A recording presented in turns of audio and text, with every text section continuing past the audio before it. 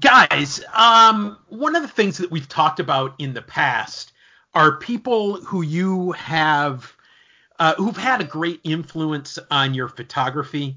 And,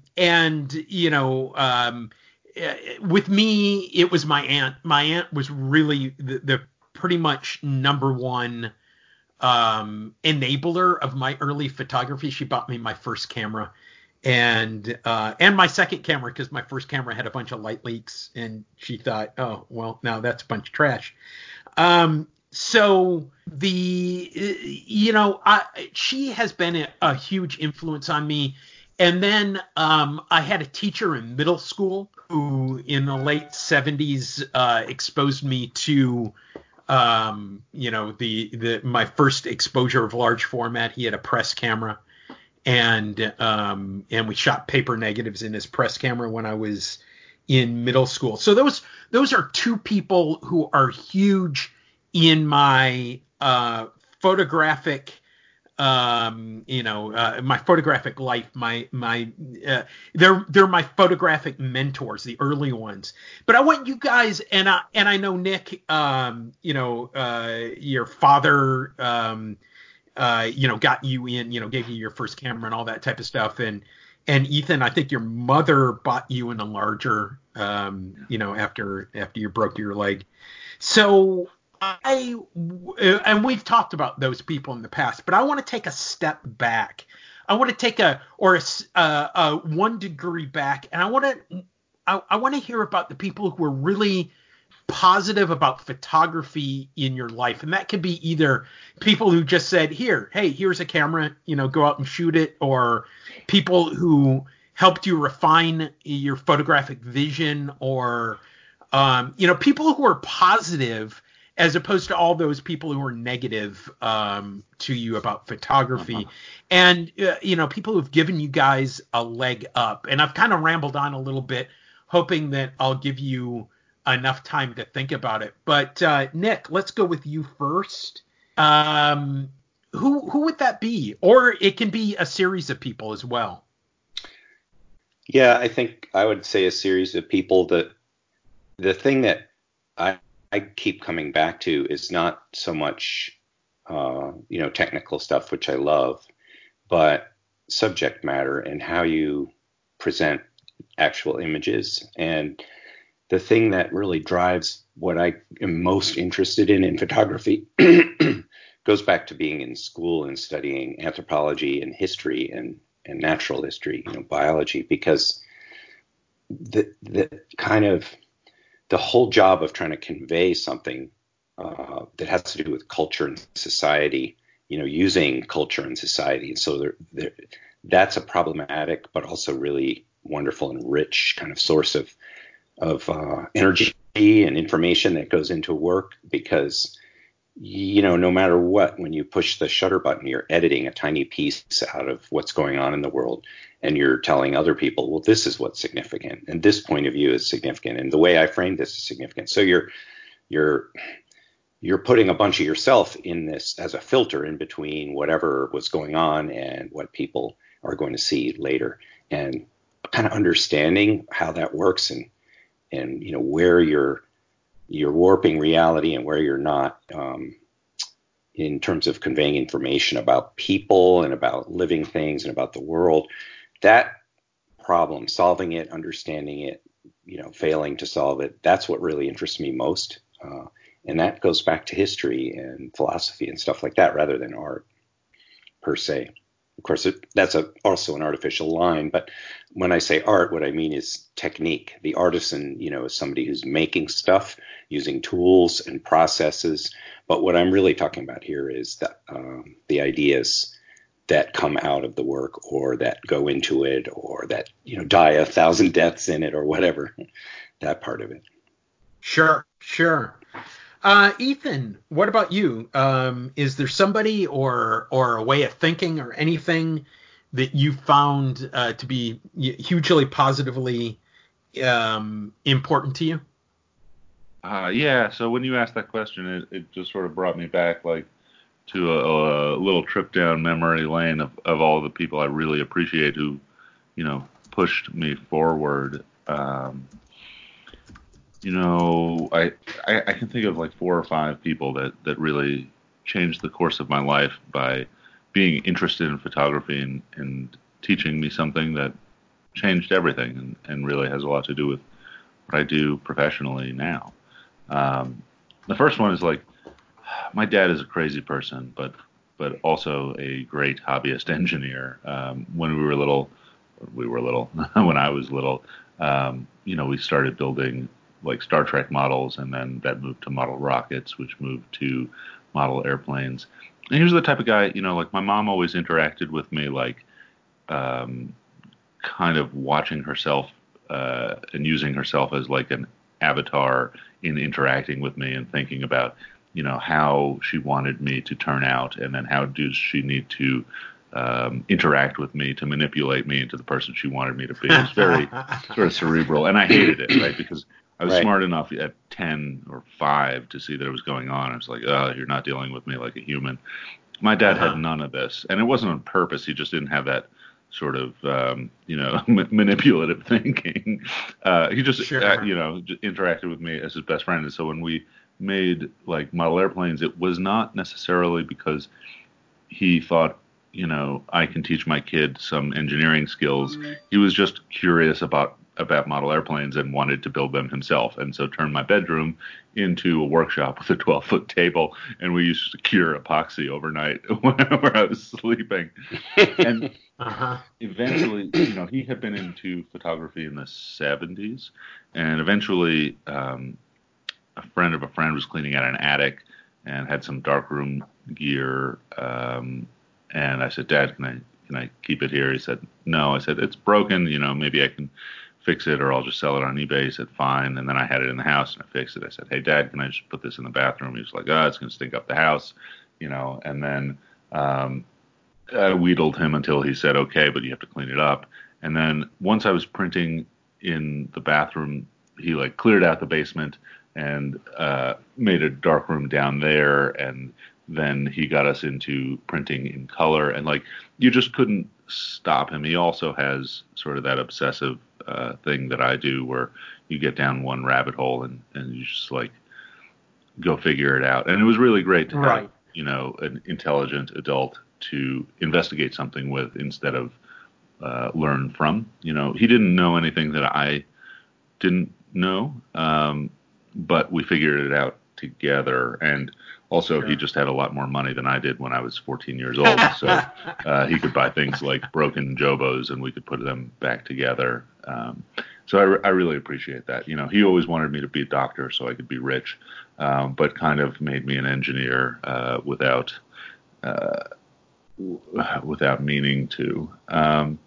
The other that I think about, isn't a doctor just a sort of meat engineer anyway? Meat engineer, yeah. Maybe.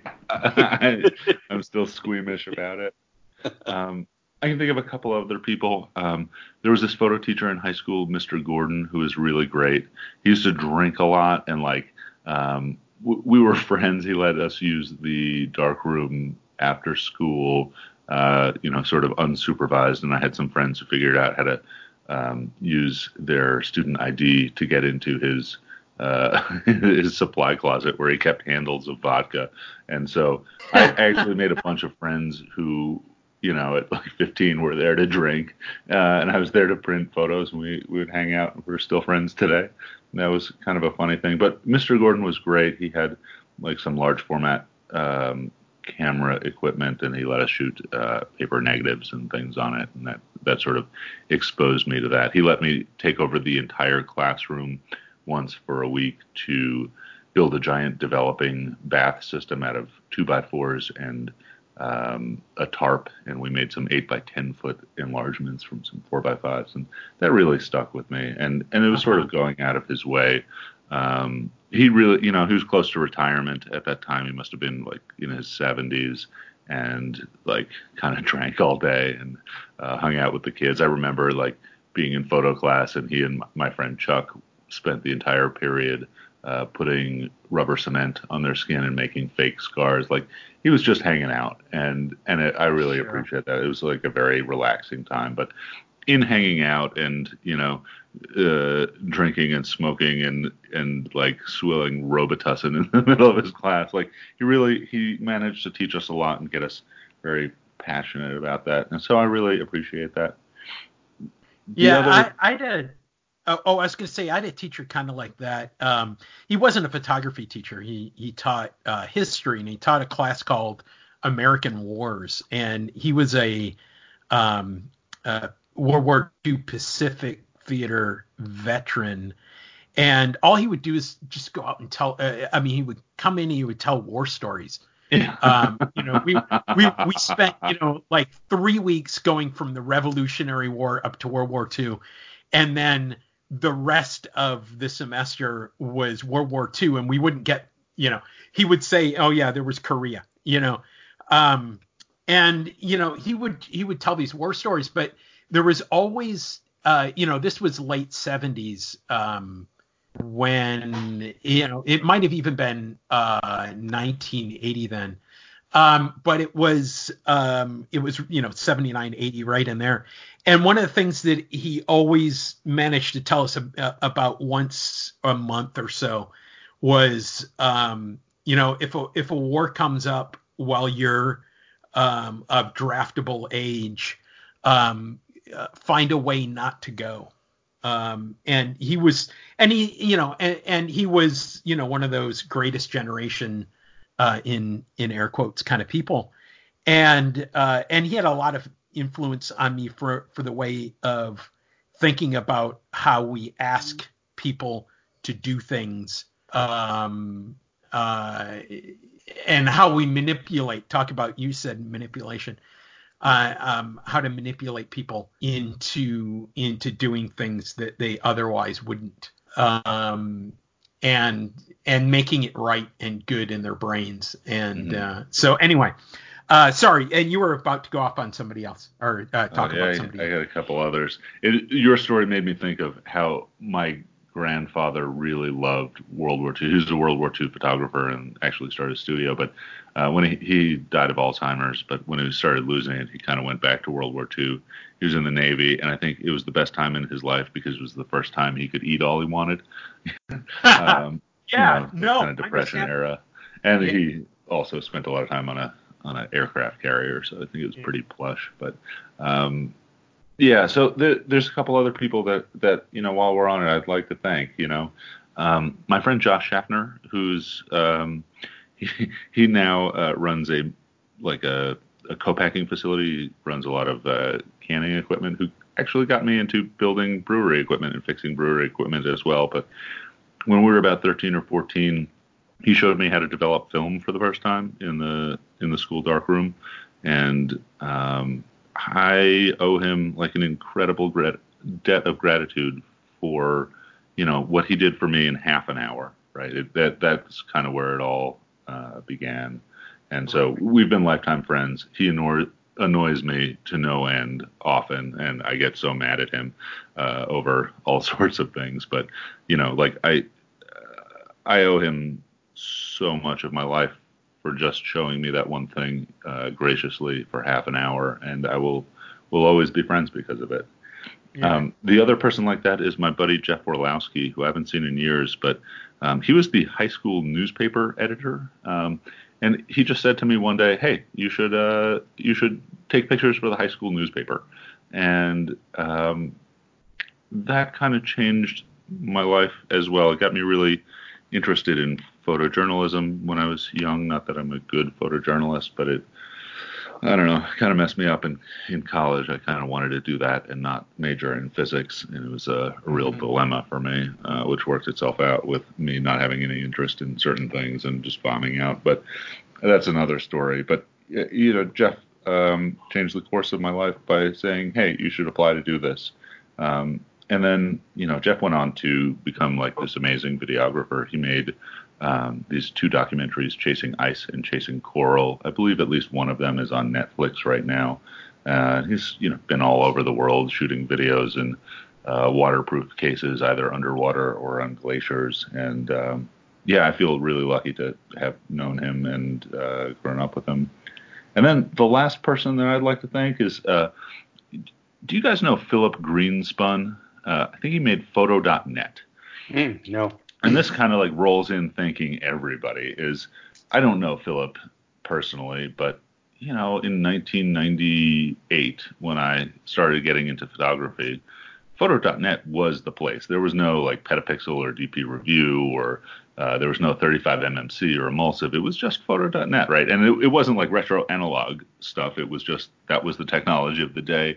And it was these message boards where people asked questions, and I asked stupid questions till 3 a.m. when I should have been studying for high school, and just read and read and read and devoured photos from people all over the world and descriptions and technical things, and that was kind of how you found things out before YouTube, but after the internet was a thing. And I really appreciate that site. I know it's not nearly as popular now as it once was in terms of like market share, but Photo.net, I'm sure there's a lot of listeners who remember when that was like the major resource for technical information.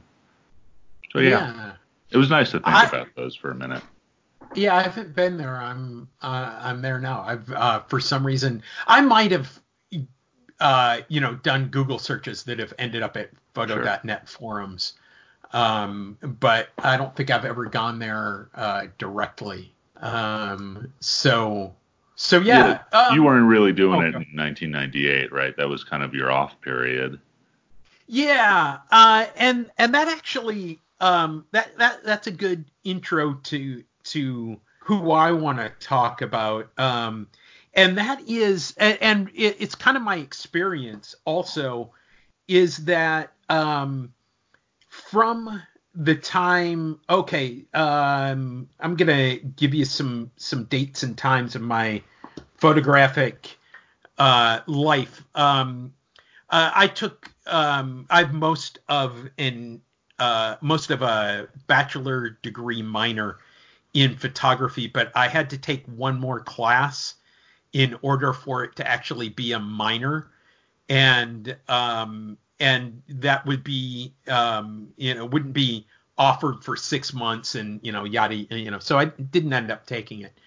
And I think back to I had a great enthusiasm for photography then, but I don't remember in that entire time that I spent in the darkroom at University of Minnesota, where I fondly remember my time there, but I don't remember anybody ever really encouraging me.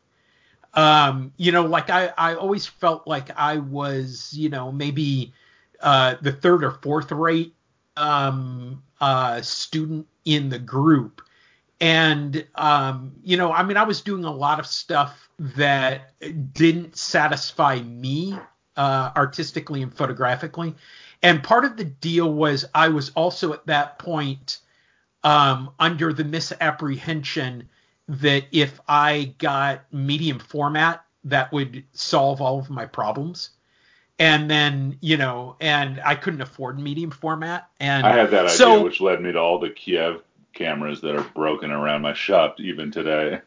Right. That reminds me of a friend who said he thought his life was going to turn around when he got a motorcycle. Right. And exactly. It up really, like his bones ached and he was freezing cold and really wet. Right. Yeah, and everything goes numb down there after a while. That's the other part of a motorcycle. I rode motorcycles for years. But the in fact, actually, my first motorcycles were when I was at the darkroom at the University of Minnesota. I can remember parking it there. I remember, I remember having a conversation with somebody from a higher class. I don't think he was a graduate student, but somebody who had gone a little bit further in photography and, was talking down to the new kid.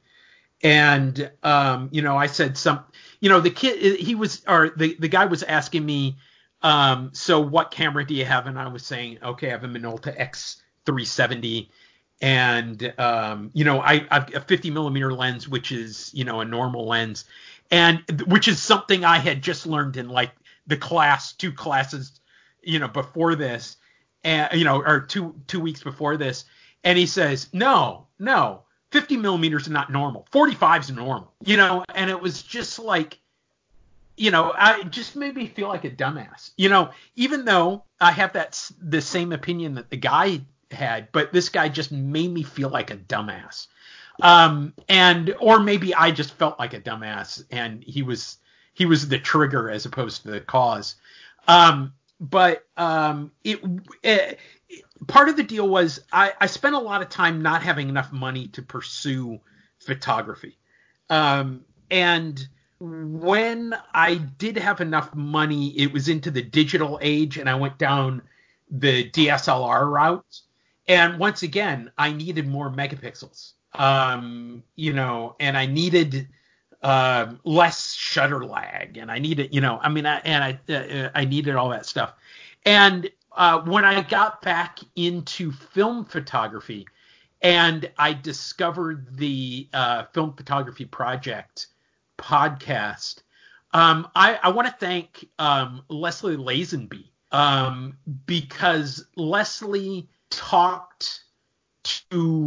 she has a way of presenting basic information to you in a way that's like, we understand that you don't have this information. Here's the information, and this will help you.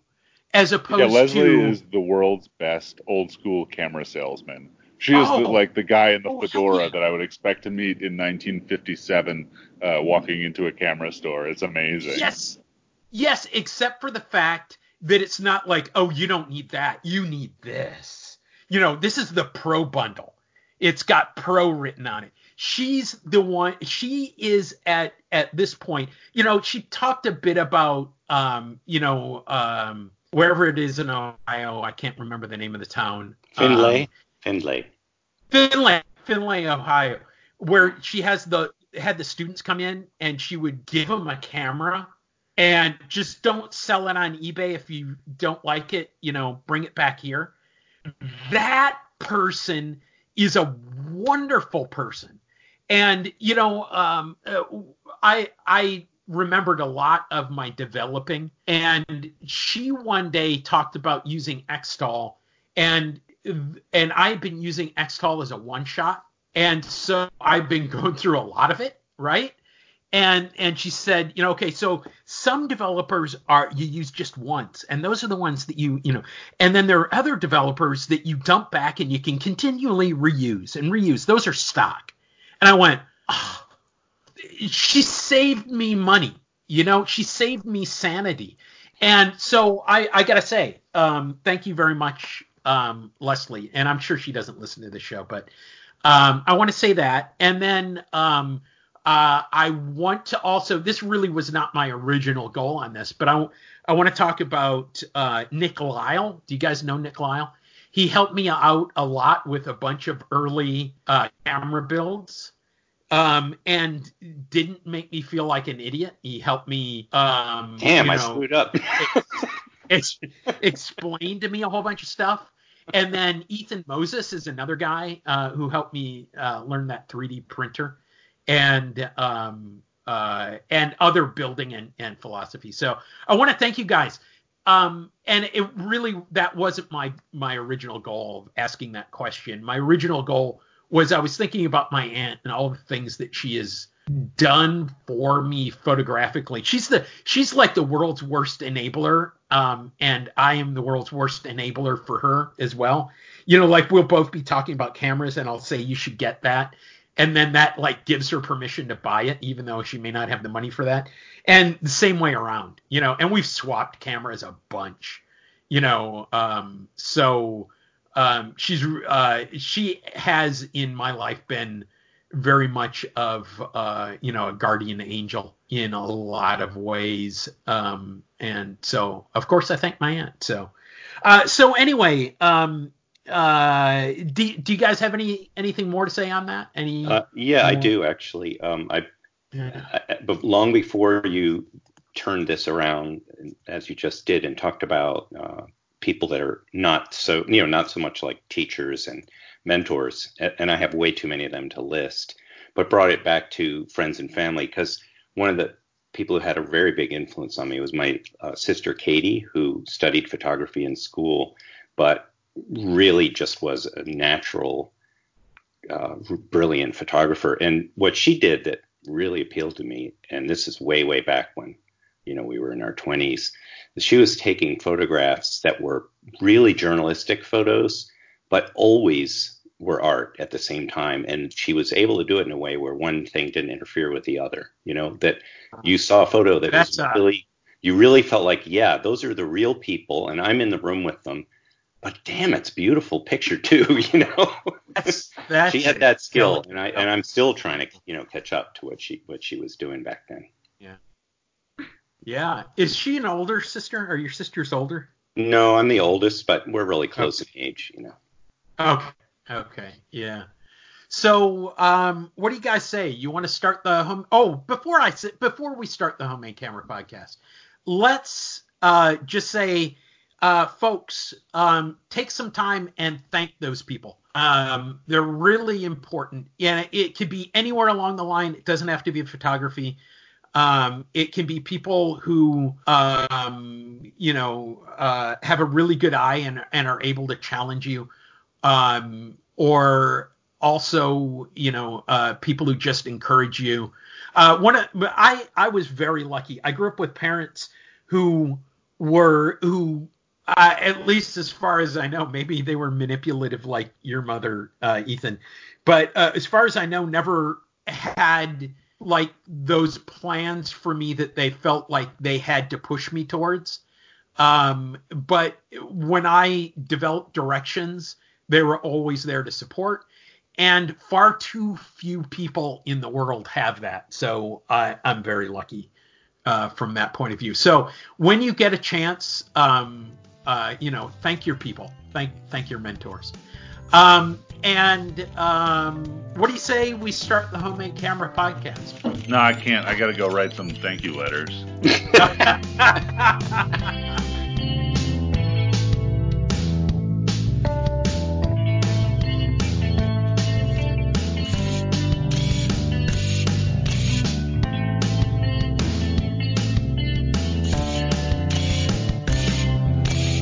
Okay, a couple of shows ago, when we had the Danger Boys on, we talked a little bit about the concept of how many shots in a unit of shots. So, like, how many shots per roll were worth sharing with others. There's an old adage that if you get 3 shots from a 36 exposure roll, you're doing really well. And which means that you're hitting at a 10% success rate on 35 millimeter. But I found, specifically when I really started concentrating on what I was shooting, maybe, I don't know, 6 or 7 years ago, when I really took the time to look at stuff before I shot it, as opposed to, and this is once again when I came back to film versus when I was shooting in digital.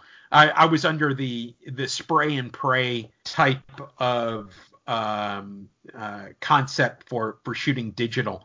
And the concept with spray and pray, of course, is you just keep keep clicking away, and one of those surely has to be good. Forget the fact that you could actually make the decision on when the shutter's being when the shutter fires.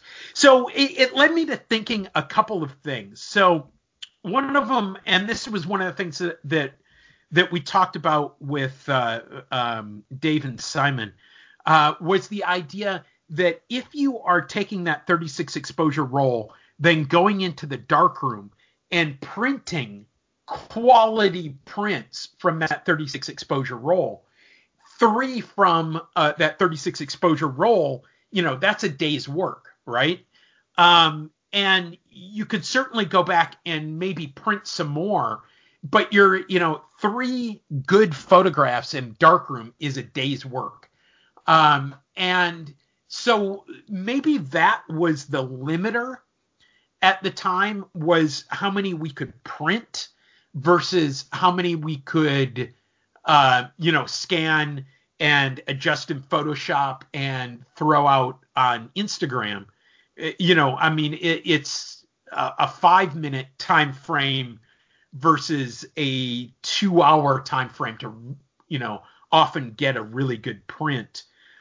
So my question is, how do we make those decisions on what's a good shot, what's a shareable shot, what's a printable shot? Even if I now go and print them and I work on a hybrid, analog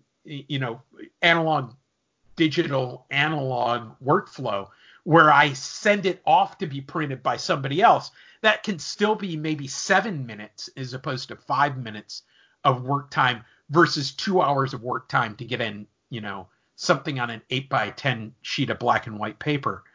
And part of the, the thought process is, if I buy 25 sheets of 4x5 film, and I better get more than 3 frames out of that 25 sheets, because that's a significant financial outlay. And I find that then that makes me second guess my shots because of the money involved. I'm much more willing to look through, do all of my focusing, do all my framing, set everything up, and then not take a picture when I've got 4x5, versus if I very rarely do I put my camera, a 35 millimeter camera to my eye and not shoot. Sometimes I do. So I wanted to talk with you guys about that. I wanted to talk with you guys about the whole idea of what are the factors that go into a success rate? What are the factors that go into the idea of getting work that we're happy with enough to show it to others? How about that as a standard? Versus the pictures that we're going to look at and then never look at again. So do you guys have any thoughts on that? Anything? I do immediately have a response, which is that you're talking about really important things like how much money and effort go into the image. And then you're talking about an output which is good enough to show to others. But there's another level that you could think about, which is, that you want to create a photo that is going to get, published in National Geographic, or, that you can sell 1,000 posters, or that will go in on the cover of a book. Or if you raise the stakes, then the investment looks, maybe like worth pushing a little harder. So there's a whole other scale you could shoot for, other than just being willing to show the photograph, or post on Instagram or whatever. There could be the goal of making something that really has legs, and that's a much harder bar to get over, but it's worth maybe spending a little more to get there.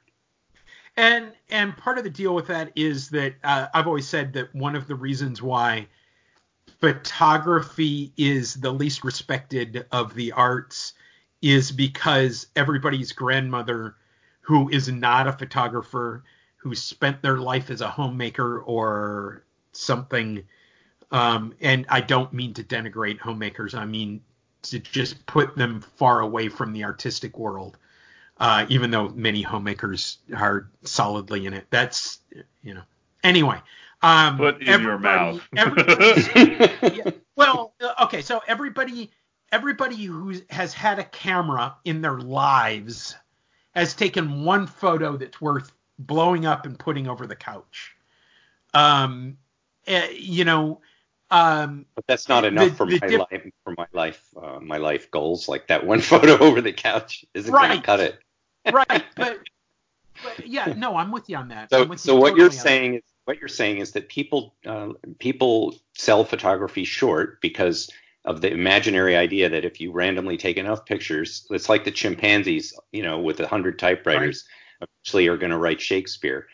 That's just not an efficient way to make a good product.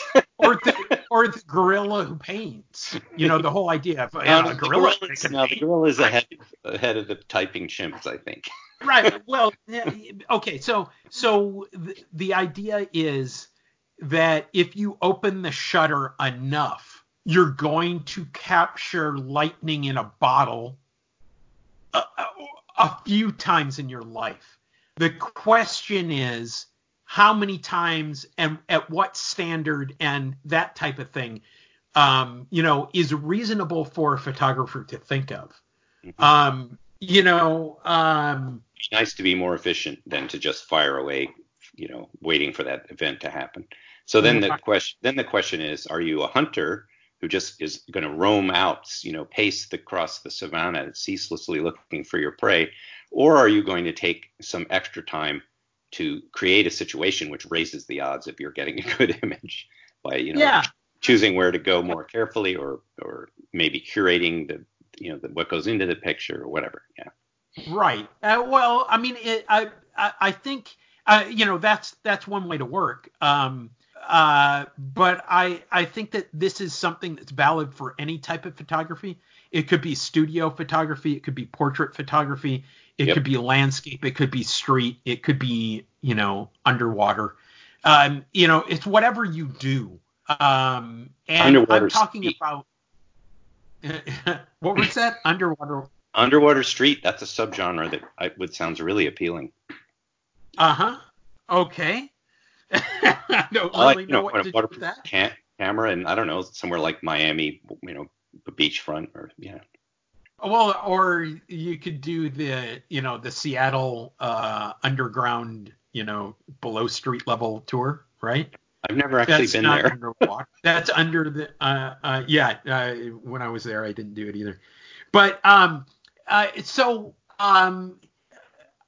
couple of things come to mind about the slower is better concept. The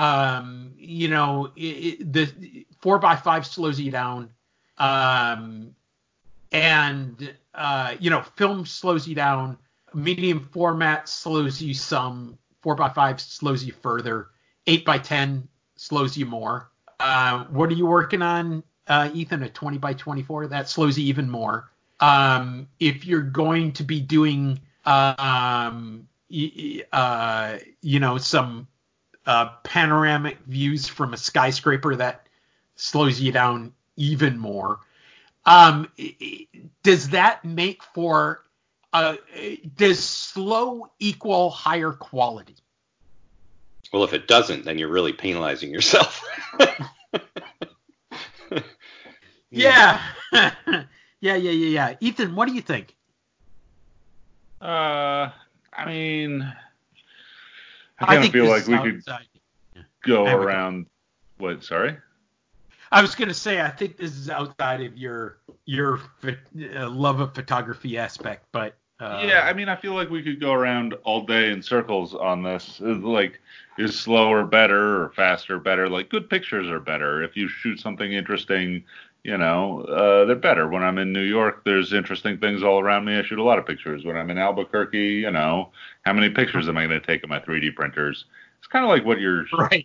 Yeah. Like, there's so many variables. I don't really worry about slow or fast. I have so much film now. I'm not like worried about the cost. I'm just worried about like the amount of time that I can spend shooting. I would like to spend more time shooting. Yep. But yeah, just look for something interesting, man.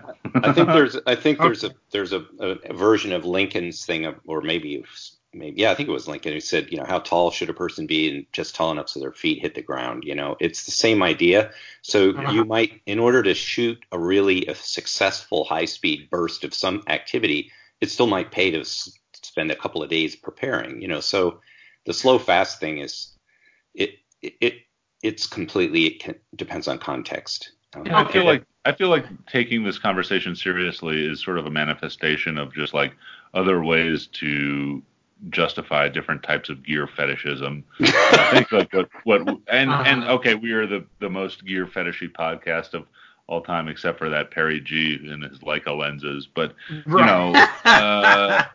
like Double I mean, we're ostensibly here to talk about like gear and making gear, but like I don't know, when it comes to making pictures. The question he's raising obviously is a canard. Like, who cares? Slow, fast, doesn't matter. Yeah. You should have something good in front of you. All of that, but it does sort of affect the core topic, because you could, for instance, make a camera that was easy to use and fast to shoot and took a really big, large format negative. I don't know. It's like maybe like the Cameradactyl OG. So there's a camera that sort of manages to slow you down a bit, but still you can use it fast when you need to. So, mixing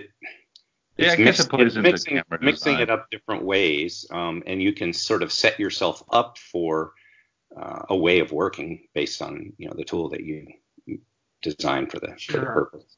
Yeah. Okay, so let me talk a little bit about why I'm talking about this. I've been out shooting the Kraken 6x12 camera almost exclusively for the last, I don't know, 2.5, 3 months. And I've been thinking about also the fact, I have not been shooting my 4x5. All my 35 millimeter cameras are in the cabinet. But I've been thinking about the whole idea of how to bring the quality eye of the 4x5 slow good shots, how to bring that eye over to my other photography. I feel like it's a simple thing, right? Like if you see something interesting, push the button. If not, don't. You take nice pictures. I don't feel quite the same way. I think there's two things you can do when you see something interesting. You can just push the button, which happens all the time, or you can, move around and try different things and really ask yourself, do I ever want to see this image again? Like, when this shows up on my roll of film, am I going to be happy that I see it there? You can give yourself a little time to either back off or improve what you're doing. And that, I think, really pays. I think that little extra time shuffling around and questioning whether the shot's worth taking, very often it results in a better image. It's not just that you don't waste film. It's that you maybe find the better angle or the better subject or whatever.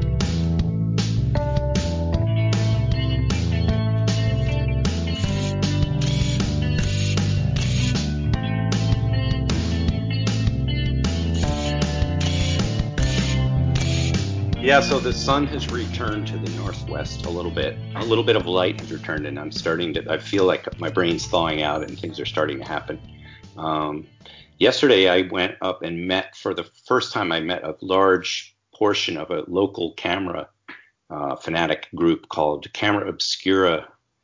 I don't know, I can't remember, club or society or whatever it is, but they are a bunch of pinhole photographers in the Pacific Northwest. Spanning from somewhere down in Oregon up to, the Canadian border, I'd say. And some people I already knew, like Lorraine Healy, who's a great photographer who does a lot of work with pinholes in Holga. And she's very active on the, various Facebook groups and so forth. So a lot of people know her work. And also Todd Schlemmer, who's well known for his 3D printed pinhole cameras.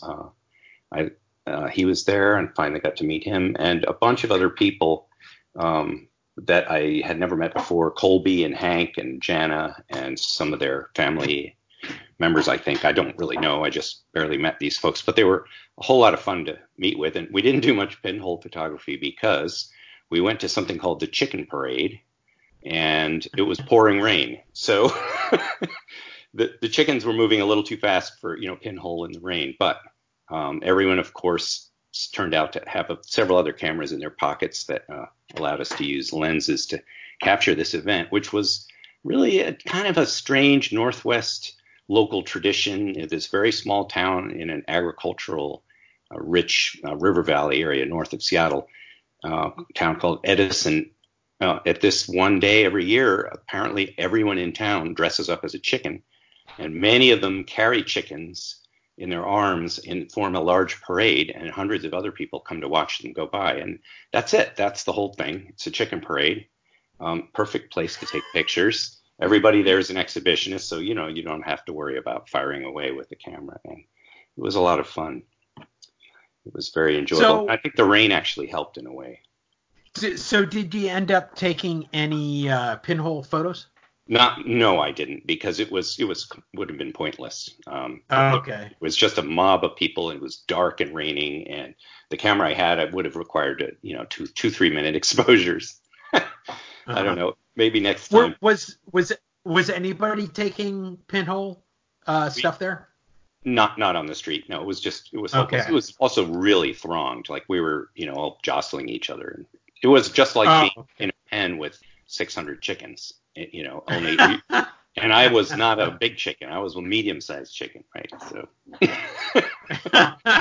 there were vehicles. I mean, it was. It was. So did you get any time to sit and talk with the people? Was anybody there? I mean, if Todd was there, then so we met for breakfast first, and then we met for lunch after. So we had plenty of time to talk and get to know each other a little bit. And most of the rest of this gang know each other very well, and I was kind of the newcomer there, so it was fun to know some of my obsessive neighbors. So were any of the other ones there with homemade pinholes, or did you get to do any of that talking with them about that? All the cameras I saw were ready-mades, but one of the fellows is really into building and restoring older cameras, so I'm going to be already able to learn. He can answer a lot of questions for me. He has 2 working Kodak Panorams, so he can help me restore mine. And so there's plenty of that kind of knowledge. These people were all right out of the same little, pool of podcasts that we are all part of. Right. Are obsessed with every different kind of way of approaching photography, and so there's a ton to learn from them. Yeah. Okay. Cool. So it was. Are you going to go back? Are you going to hang out with them on a future? Definitely. I don't know if it'll be a chicken parade or whatever. Oh yeah. So they do these meetups every month or two. So I'll certainly have more opportunities. Yeah, it'll be great. And they often pick a quieter event so that pinhole is actually practical. In the middle of the winter here, I mean, it's pretty iffy that you'll get a good day for it anyway, because it's so often dark. But right, the light is coming. And cool. Yeah, and then the other thing I wanted to talk about, if it's not out of order, is that I've got a couple of projects going.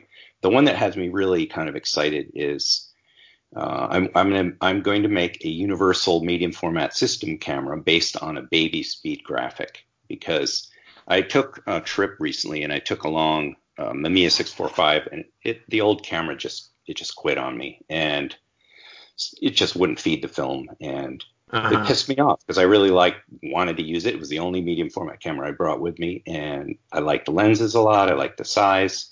So it got me annoyed, and I started thinking, okay, how can I make a replacement for this so I can keep using these lenses? I'm tired of this. All my medium format stuff has, helicals and bellows, and so it's not set up for system lenses that are fixed, except for the Mamiya press lenses. But this would be a way to use. I wanted a way to use the lenses that don't have shutters, because there's lots of them around. They're cheap. They're lovely. Things like Mamiya 645, Pentax 6.7, all those lenses made for cameras that had built-in shutters. So I just decided to try and find a baby speed graphic that would have a working shutter and was affordable. And for a long time I couldn't, but finally I found one that was missing a major part, which I didn't need. It had the ground glass part was gone and everything else worked. So I got that for a low price, and I'm actually going to saw the front of it off, take all the parts out to reuse for another camera, but cut it back close to where the shutter is. And it turns out that gives you a short enough flange back distance to use any of the 645 lenses and longer. So the idea is I'll just put a flange on it, and then I'll be able to bolt a lens board that is the right depth and has the right bayonet mount for a particular system. So just by changing those front pieces, I'll turn this, regular 2x3 Graflock shuttered camera into a system camera for any of the major systems that had, lenses that didn't have built-in shutters. I think it'll be a really fun camera to use, and I already tested the shutter. It's pretty accurate, works fine. I think it's gonna be great. Now, Nick, you send real quick? Can you send me the dimensions of your missing ground glass? I can, but the thing that's missing is that whole spring back.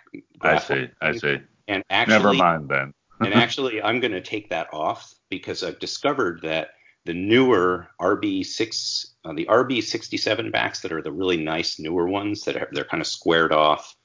They're just the most precision, highest quality version. Well, it turns out that they are much more finicky they don't go on the Graflock backs that the older RB67s will go on any old Graflex camera that has the same size film back. But there are these little hooks for the special Graflex ground glass that get in the way. And they're also the slots on these newer RB67 holders. The reason I got one is I wanted a 645 back. They're thinner and shallower. And so a lot of the other, 2x3 Graflock backs, the sliding tabs are not precise enough to work with it. So they're finicky. And I'm thinking of there's an RB67 revolving back that I have that is a separate item you can buy, and they're around for very cheap. I'm thinking of making that be the back for the camera because it'll accept all of these newer film backs as well as the old ones, and it'll allow it to rotate 90 degrees if you're on a tripod. Well, guess what I have 4 of? I have 4 of those RB67 backs. So you mean it's just the revolving portion? Yeah, I have one. You have one. Oh, okay. I'm ready to go. And it does mean you can't use 6x9 if you switch to that. But for this camera, I think 6x7 and square and 645 are going to be what I'm really mostly interested in anyway.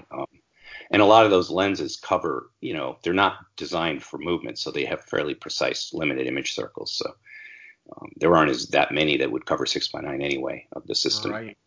So what lenses are you going to run on this? What's your plan for the lens range? Or are you going to? Well, I have Mamiya 645, several sizes, and that's one of my very favorite, sets of lenses. But so the wider ones aren't that great. So I would be looking for a wide-angle Pentax lens eventually. But I don't really need that right now because I've got that 50 millimeter Mamiya lens. That's fine for wide. Yeah. Do you know what your flange focal distance is on that? I'm just trying to figure out how much of this box you have to cut away. So for the Mamiya 645, I have the numbers written in a notebook and they're not right on top of my head. But this would go. The box can be cut back considerably farther than it needs to be for Mamiya 645. The baby graphic shutter is pretty short. It really doesn't take up a lot of depth. So you can probably, if you cut it all the way back, you could probably stick as wide as like a 45 millimeter, large format lens on there, or, certainly 50 or maybe 45 or even 43 possibly. I mean, it's it's quite short. So, but that's a whole other thing. What I'm interested in are these lenses that have a built-in helical but no shutter, and they all mount the same distance from the film. So you just put a bayonet mount on a board and then just bolt that board on the front. Kiev lens time. Yeah, there's great Russian stuff. There's all kinds of lenses, and you could even play around with some 35 millimeter lenses with a pano back, or with 35 millimeter lenses that are shift lenses. You might be able to work with some of them too. They have pretty big image circle. So depending on the flange distance, some of those you might not be able to get infinity focus with because the 35 millimeter stuff might have to get a little too close. But it would still work for macro. So, doesn't the Jupiter 8 cover 4x5? Would that be one of the ones that you're looking at? The Jupiter 8 will cover almost 6x6, and it would be buried in the shutter because it's only supposed to be like a few millimeters from the film. Yeah, like 21 millimeters away. Yeah. Okay, so this I think is a really good, interesting project, but I'm looking at the show notes here. And it says 8x10 build imminent, which, maybe is not the best everyday walk around camera, but I am dying to hear this. Okay, so that's starting to happen. What I've decided on building is I found a front standard for a Cambo and that was designed for 8x10. And what they do is they have the same front standard for both 4x5 and 8x10. So all the lens boards and stuff, which I already have, fit on it, but it gives it a much bigger range of rise and fall and so forth. And it just goes on one of those standard Cambo rails, which I also have. But I don't want just a rail camera. What I want to do is build a wooden box that takes the 8x10 film holders, which I also have already. So I have to build a wooden box. And then I'll simply have a quick way to clamp that rail to it and stick that front standard on.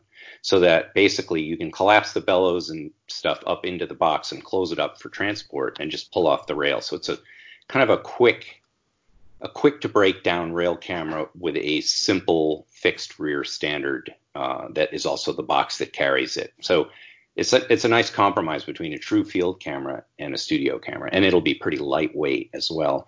Well, what's missing is I need bellows. So, that's basically building a box and getting hold of some bellows, and I've got the camera. So I feel like I'm getting pretty close. Are you thinking about building bellows? I'm thinking about it. It's something that makes sense to me because they're pretty expensive, and I think learning on a big pair would almost be easier than learning on a teeny little pair. For sure, there's some size that is the easiest to learn. I would highly recommend making some paper bellows before you go ruining $50 worth of fabric from Joann's. But I think they're pretty easy to make if you have a little bit of time. Yeah, so that's a project that I'm trying to set for myself because cool. Everything else is pretty much together, and I think this is really the camera I want because it'll take a wide range of lenses up, and these big lens boards that I already own will fit on it. So there's a lot of stuff already out of the way that way. So, yep. And eventually the wheelbarrow version will grow, but I need to start somewhere, and this seems like a pretty attainable. Yeah. Yeah. And this also, part of the thought with this, I just wanted to add one more thing. Part of the thought with this, too, is that because it's got my own interface with a wooden box instead of, the back end of it isn't a Cambo device, I can also make another version of this that uses the bellows as just the front end of a much bigger camera. So I could build a much bigger box and attach the same rail to it if I want to project an even bigger image circle from a bigger lens like that Nikkor 610.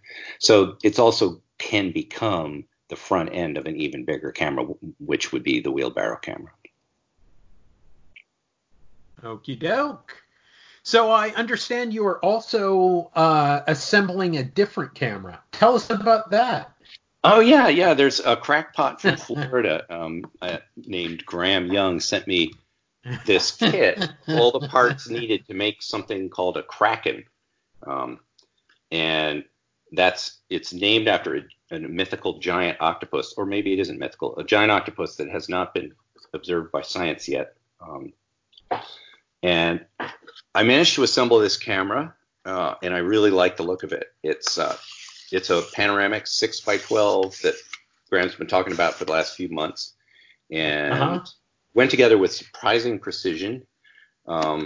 And a certain amount of scraping, and everything fit really, really well. I'm impressed by the fit, and I have mine set up for a fairly long lens for a panoramic camera. It's a 135, and I partly just wanted to test myself because I'm used to using real wide angle lenses for panoramic shots, and I wanted to try seeing what happens with a bit of a longer lens, and then of course I can always try and wheedle a shorter nose cone out of Graham for it eventually for a wide angle version. So wait, I thought you were running a Fuji lens on that. Right, it's now. A 135 5.6. Oh, it is. Okay. Yeah. Okay. So they're both 135s. You also have a 135 Optar, right? Right. Yeah. But I just decided to try the fancy lens first, and yeah. Well, one of the good things, one of the reasons why I sent Nick one of the cameras is, first of all, I thought that he should enjoy shooting it. But the other thing was I needed somebody who was a guinea pig with minimal instructions that I've presented on the web. Nick is a good guinea pig for this sort of thing, and also for like design notes and playing devil's advocate and frustrating you into making a better camera. Right. Yes, that's right. And skilled wheedler. Yeah. Yeah. Well, and actually, I'm I'm pretty well surprised that the comments that he had all been addressed already in later designs. And you see it as surprising, but I see it as more like, yeah, you sent me one of the first ones out of the gate. Yeah. Right. But well, part of the deal, and we should but it gave it a full test because this was one that you hadn't made all those improvements, and it went together pretty easily. So right. Yeah. So the way all that came about was I printed and sent Nick a camera with the idea that I had a set of notes of updates that I was going to do and modifications that I was going to do. And Nick said, "Oh, great. I'll build it when I get back home in 2 weeks." And I went, okay. That is true. It's that in the post office. Influencers. Right. But it was the whole idea of, okay, well, now you're, now. So I just went ahead and made the changes as I saw them. And pretty much Nick came along and talked about those things. Yeah. And I've done, a second round of updates that are super minor. But one of the things that Nick did was he used, so this camera is plastic body, plastic cone, that lens cone, it has a receptacle to screw in a commercially available M65 to M65 helical. I think we need sound effects for this here. Yeah, right. Here, I can do it. Here, okay. Plastic body, plastic cone, and metal helical. That just sounded. You need to hit the metal with a fork. Yeah, right. Exactly. But part of the deal was he decided he was going to use a lens board other than the one that I supplied. The lens board that he chose was one that's available from RAF Camera, which is a Soviet. Oh my God! Let's go back 20 years. They come from Moscow. Let's just say that. Yeah, a Russian. I'm so used to referring to lenses as Soviet era lenses. But brand new parts from Moscow. Yeah. Right. Yeah. And they're probably made in China. But there's a lens board that'll screw onto an M65 helical. The problem is that ended up adding, 4 millimeters to the length? 5 millimeters to the length. Well, I had known he was going to use this, and we had talked a little bit about it, and he had estimated 2.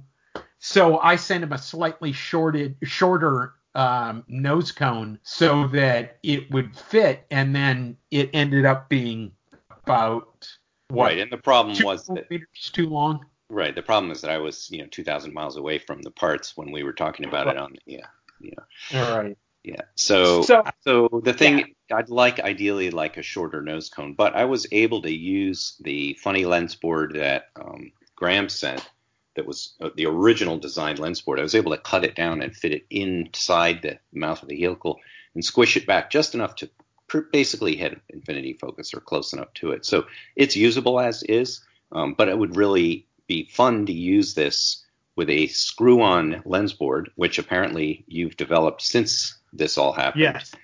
Because the screw-on lens board, it gives you a much quicker way to change lenses. And even though this is a fixed focal length camera, I have more than one 135 lens, and I might want to, swap them between different cameras. So being able to unscrew that lens and just use it on a different camera is a big deal to me because I don't want to own, 3 or 4 different versions of the same lens when I can avoid it. And so that's an improvement. And then I also really would like to see a little more adjustment just built into the design of the camera. And I know you have a way of, you've figured out nose cones that are only 1 millimeter different in length, and that's certainly a practical way to address the issue.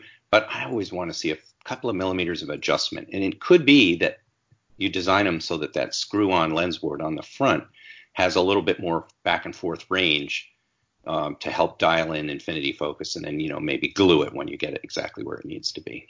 Right. Well, one of the things the screw-on lens board was to avoid the gluing, but I'm sure that there are methods of so what I mean is that properly. Yeah. So you could make essentially a little threaded snout that you would glue that would make that final couple millimeters perfect, and then you unscrew the lens from that. So that's the idea. Is that it means you have to make one more part. That's a problem, right. I suppose. But I like that, having a little bit of adjustment just built in, because what I'm finding, this lens, for instance, is like 4 millimeters different flange focal distance than advertised. So even if you get the information from some reputable looking website, you can often be surprised. The real lens is not necessarily going to match. And I think a lot of times it's because the shutters aren't exactly the same. So this has a different shutter than the one, on the lens on the website that gives you the flange focal distance. And that's all it takes to throw it off. The optics might be the same, but if its mount is different, then you're out of luck. And part of the deal is that a large format camera, 4x5 camera, is essentially infinitely adjustable between its minimum and maximum. So they probably cheat a lot. Right. Well, there's no reason. Who cares if we put a different shutter on it? No one's going to matter. It's not going to matter because they have bellows on their camera. And then when you build a camera that's a fixed flange focal distance, you're cursing them. Yeah. And part of the deal, and part of my solution to this type of thing is I have built or I've designed and created digital files for nose cones that are 1 millimeter different in length, and they stretch from, I believe, the closest here is 58 millimeters, and that's for 58 millimeters. And was that 58 millimeters is the closest I can get to that's the shortest flange focal distance I can get. So it goes in 1 millimeter increments from 58 millimeters to 180 millimeters.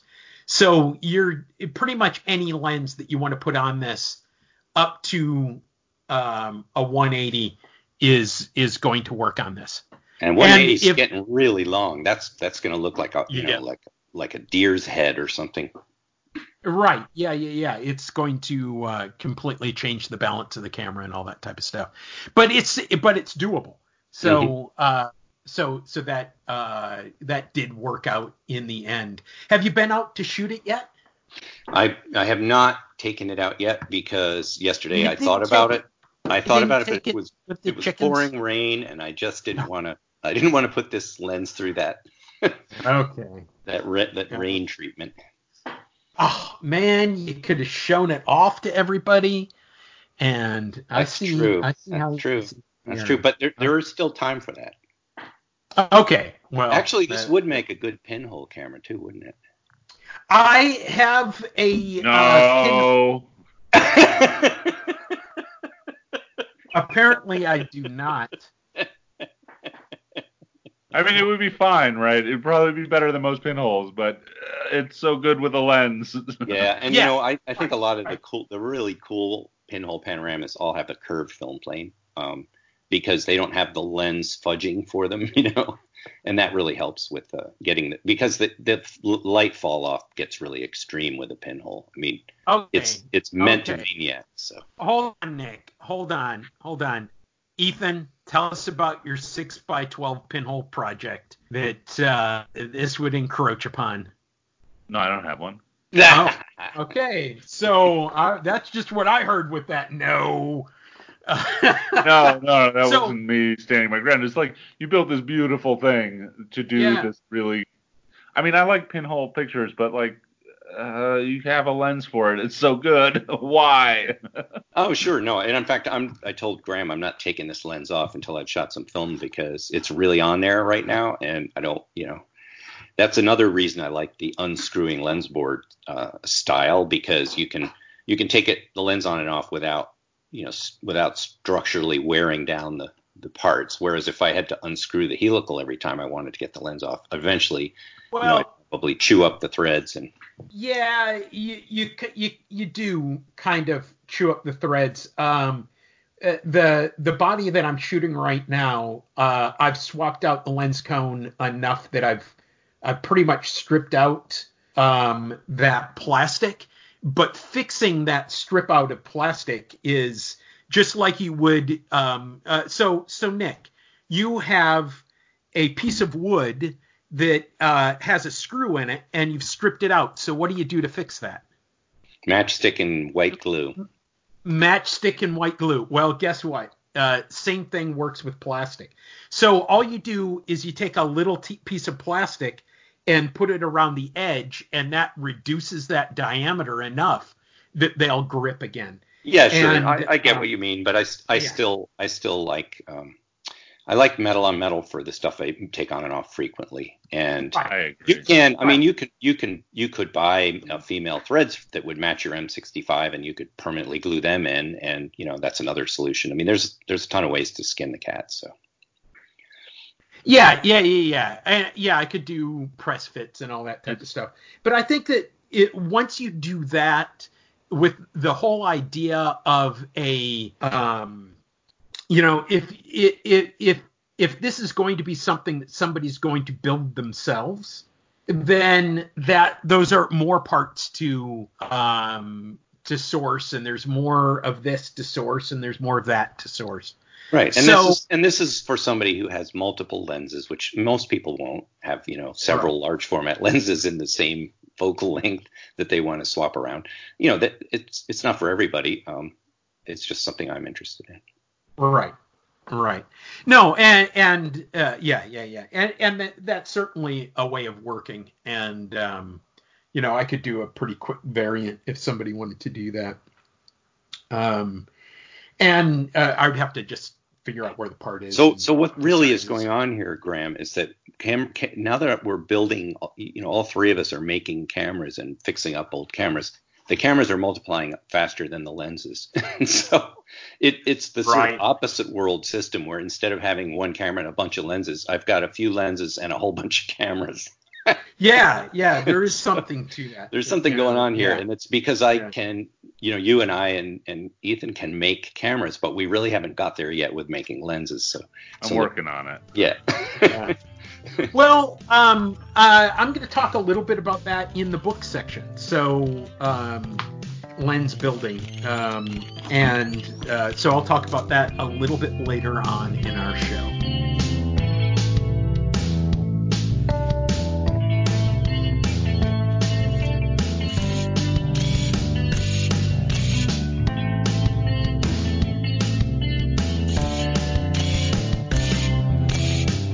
So recently I have been swamped with orders. The Bronco Pan was supposed to alleviate a little bit of my actually manually assembling cameras, but it turned out to be really good advertising for all of the cameras that I do build and sell.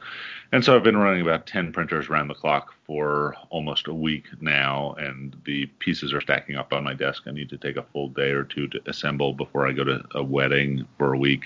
Anyway, I've been doing that. I haven't been doing so much camera design, but I did get to work on a couple of interesting projects. Two of them are a little secret because they're not my projects, but I can talk about them a little bit, which are maybe kind of interesting to camera builders. The first one is not really camera related. I wrote a bunch of software for a radar detector that sees through walls to be used by bomb squads and SWAT teams, which it was a really weird and fun project. Okay, so So when you put this in our outline and you put Bomb Squad equipment, Yeah. I was thinking Bomb Squad was like, your club that you belong. We're the Bomb Squad. No, I have a friend. I didn't realize it was the Bomb Squad. Yeah, no, he's got like a company. He makes these little sensors you stick to the sides of buildings that see through walls, so they can detect motion. And basically, I'm not into making weapons. I won't build bombs or any of that for personal and ethical reasons. But basically, they're used to light up to tell people when there's somebody moving. And his product, which had nothing to do with me, has already saved a few lives. Basically, like they light up and the SWAT team does not blow up the door while there's somebody on the other side, which is cool. And so I've been rewriting the software for this thing, and it's been really interesting. It's very makery. It's not very camera related. I don't know. It sees through walls. That sounds like the dream of back of the comic book. X-ray glasses.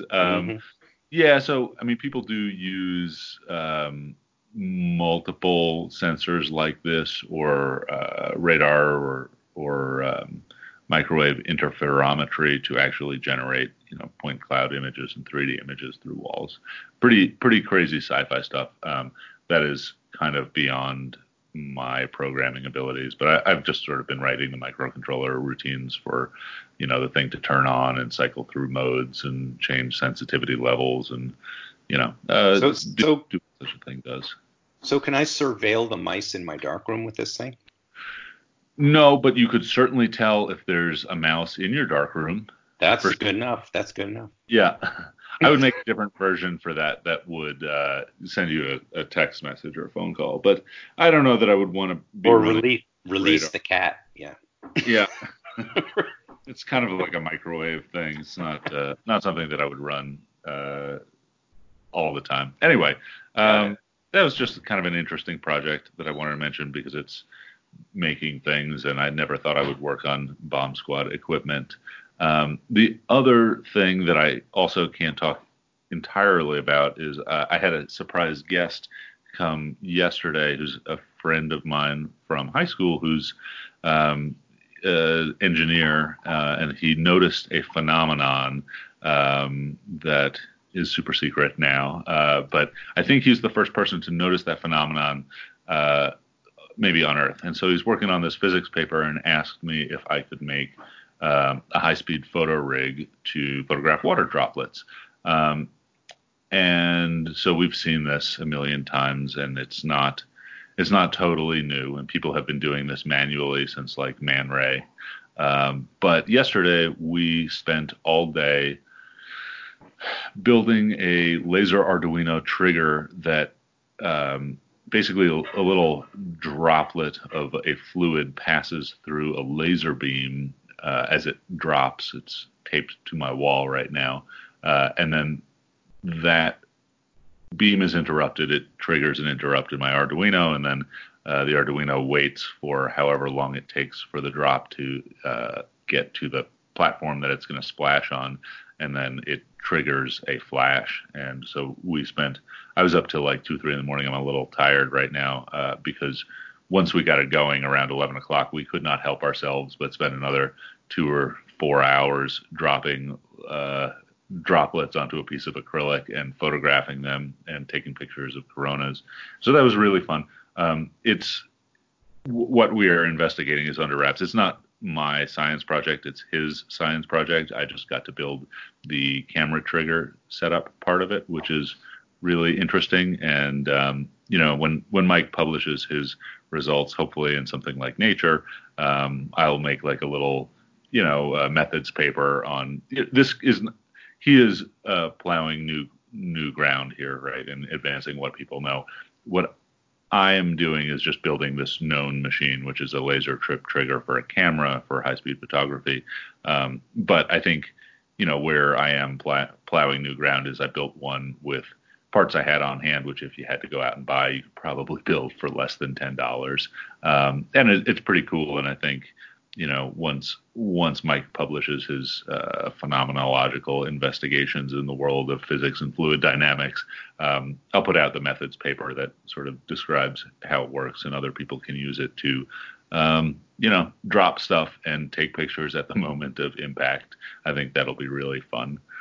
It sounds really fun. It also reminds me of a local musician sculptor guy named Trimpin, and he's developed musical instruments that basically work by dropping one drop at a time from a remote controlled dropper into tuned vessels of water with a microphone in it. So he makes music with tuned water drop sounds. So multiple pitches and really intricate rhythms. So it's like listening to the rain, and then you sort of can hear music in the rain, and then you really can hear music in the rain. It's very, very beautiful work. And that's amazing. I'm going to look that up. It sounds like you're on the right track to make similar kinds of equipment. And that's really interesting stuff. Beautiful, beautiful music too. The other thing about Trimpin is his stuff. It's all computer controlled, but it's all analog sound. Yeah.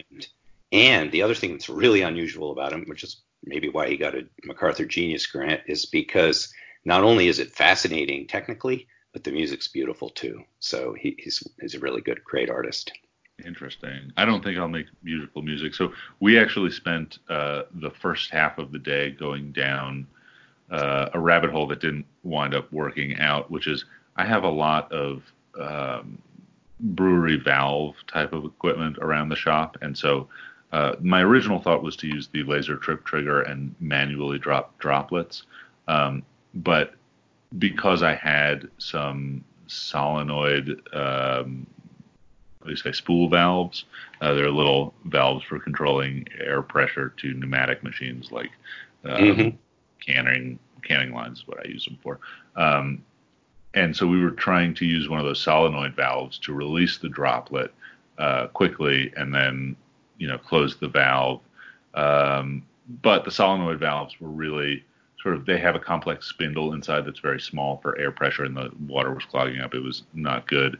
And then I have, I got every type of electromechanically controlled valve, either electromechanical or pneumatic. And then I had we moved to a fluid control valve that was a servo valve, which was ultimately too slow. And we had to ditch that, 5-6 hours into building these things. And what we did build was, we were thinking of it less as dropping water to make music as we built a really good bartender machine, which we then scrapped. It had the power supply from an old computer we ripped out, and basically a lawn sprinkler gardening valve type of valve and an Arduino. And it couldn't create a small enough droplet because the servo moved too slow, but we did make one of those Burger King drink dispensing valve things, and we thought, we just need a couple of these and some alcohol and a couple of teas in the tubing, and we can have an automatic bartender. And we almost scrapped the project, and in favor of not making any scientific progress, just make a bartending machine, which maybe we'll get there for fun, but that would be less productive. Anyway. So I'm not really sure what Trimpin's device is that does his precise drop, but he's from Germany originally, and when he programs one of his concerts, he actually factors in the speed of sound and the distance of the average audience member. So it's possible to get very precise with the right stuff. Yeah. Yeah, so we almost, before the manual droplet and the laser trigger worked, we almost wound up ripping a Z-axis motor, a stepper motor, out of a 3D printer with its Z-axis feed screw, and we weren't sure where, but maybe Walgreens sells syringes, and we were going to use that to very precisely, drop one drop at a time. But yeah, there's something out there somewhere that somebody, yeah. Well, you say they're not camera related, but this somehow sounds like it could be. There's, I don't know. Imagine somehow introducing water drops into, a lens path or something. I mean, it could be potentially something really interesting. Who knows? Well, I'll show you some pics, Nick, and we'll publish them in a couple of months, I think. The other thing I've been working on, which also makes sound accidentally, is so a while back, a week and a half ago now, I was working on this large format shutter, and I would make one mechanism on it's like a series of stacked plates, and each plate has interacting mechanism, kind of like a watch or a couple shutter. And I would draw a mechanism, I'd extrude it, and then I would add the next plate, I'd add the next mechanism, and then I would add the third mechanism and realize it interacted or interfered with the first.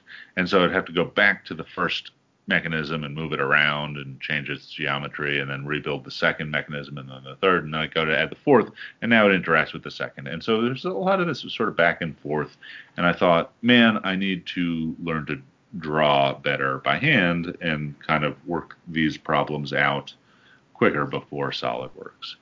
And so I'd like to talk to you guys about drawing, but one more making project that came out of that was I went to go grab a pen to start drawing, and I had this giant drawer of, just free pens that I've collected over the years, and almost every single one was dry. And so I got really annoyed, and I texted my friend, and I said, what is the best pen to buy? I'm just going to buy 10 of them on Amazon and be done with it.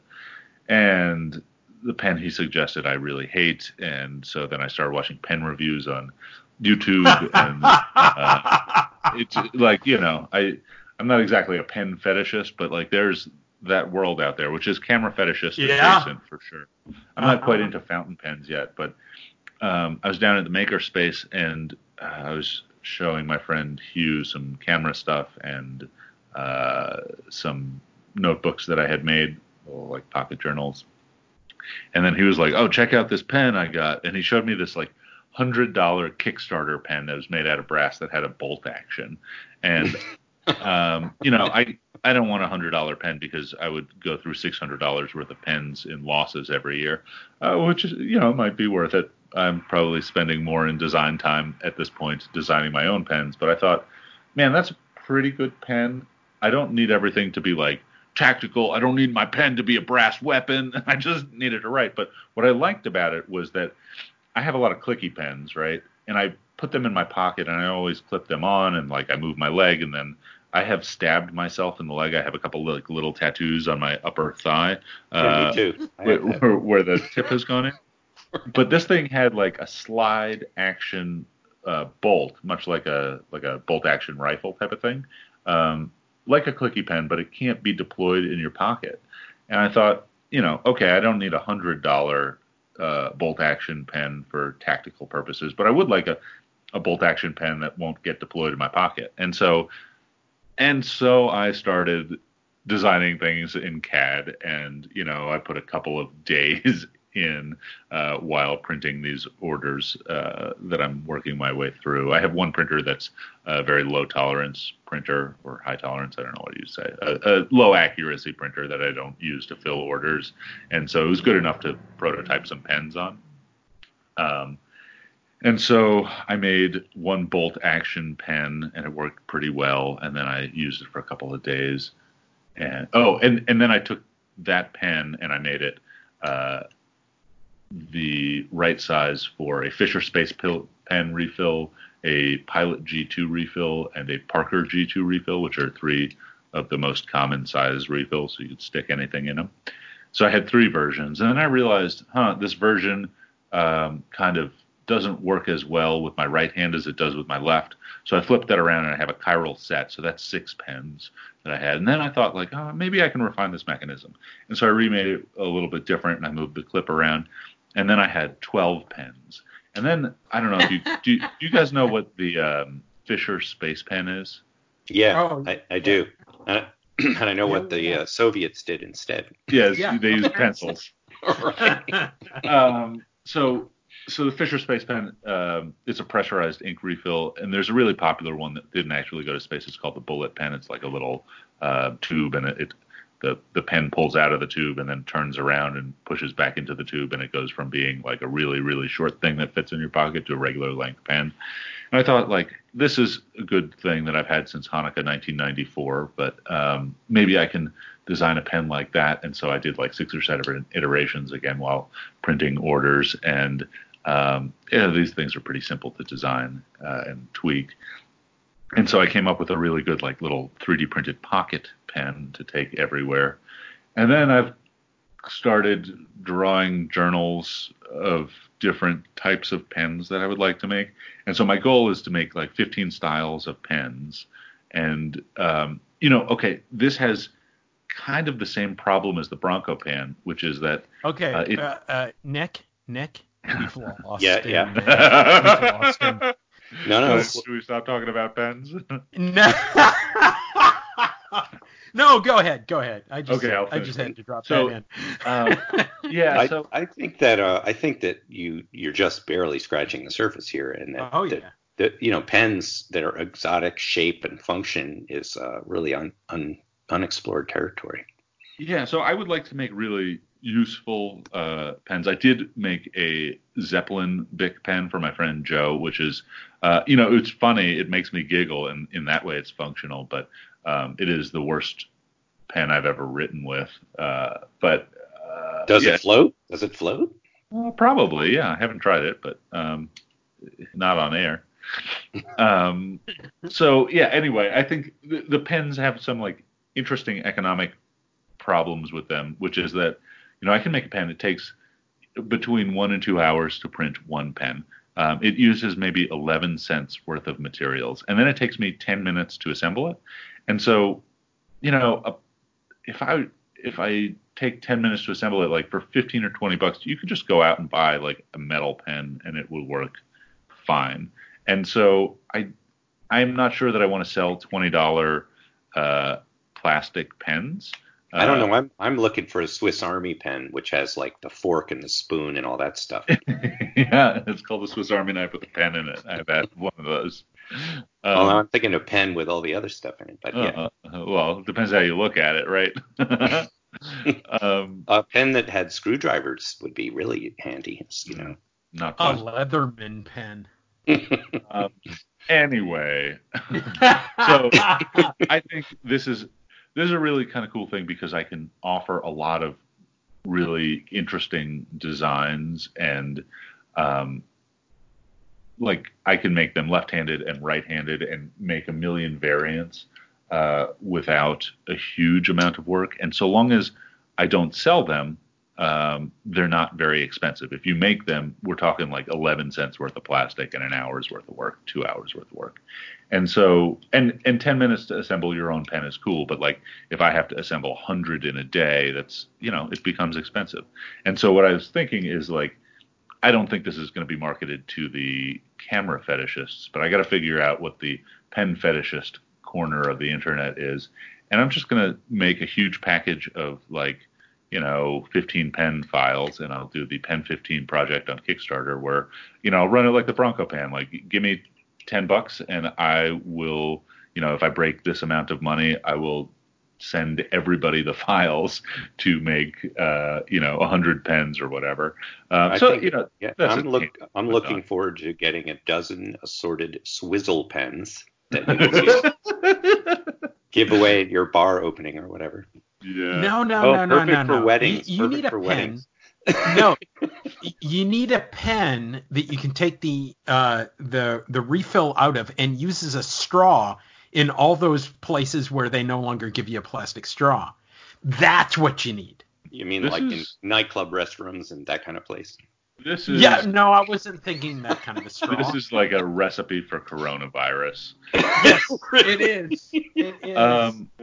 Okay, so, I yammered on pens, which I think is interesting because of 3D printing and because of, making use of the same business model as the Bronco pen. But, like, ultimately, the three of us much prefer writing with light than ink.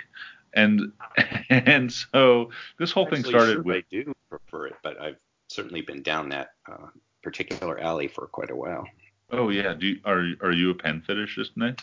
I love drawing with pens. Do you have a favorite pen? Well, when I'm actually drawing, it's not by brand, but it's those gel pens that cost too much and run out of ink too soon. Those are my favorite. Yeah, rollerball gel pens. Yeah. So that's just a refill, and the shape of the pen matters. No, I love drawing with a pen. I like the ink. It's like film. It keeps you honest, you know. Yeah, yeah, for sure. I have a couple of models that take those rollerball gel inserts. It's the Pilot G2 insert. My favorites right now are the Pilot V5 Precise RT, which is a liquid ink needlepoint, and the Pentel Energel 0.7 metal tip. It's very, very smooth. Yeah, the hairs are standing up on the back of my neck now. Hey, Graham, are you a pen fetishist? If you go back to middle school and high school, I was that kid who had like 12 pens. That was the last time I cared about this. Was maybe 1994. Yeah, right. Yeah. Well, this would have been early 80s for me, but I'm just actually going to associate this back to what I was talking about with the whole idea of I need more megapixels, or I need medium format, or I need large format. I need to learn how to draw. To learn how to draw. Yeah, exactly. But I really like the idea of the bespoke pen, or the the limited edition, hey, it's almost a hipster kind of thing. Where'd you get that pen? You can't get it. I got made it on it. Kickstarter. Here. You're right. Exactly. I backed it 6 months ago. You're too late. Yeah.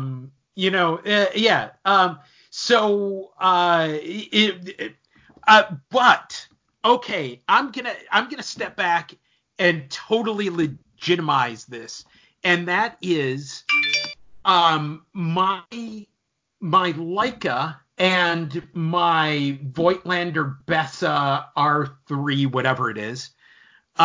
Those two things are essentially the same camera, but my Leica says pick me up and take me out and take photos, and take that and press that shutter button so you can feel the advancement, the smoothnicity. So there are tools that tell you to use them. So if you can do that with a pen, I don't have any problem with it. It's the exact same. A lot more. Yeah, right. If you love your tools, you love to use your tools. And I want to say I've noticed that if you buy a fancy pen body at a place like Office Max, and then you go back and you want to get the refills for it, they never have them, and you always end up having to pay the extra money for the new pen.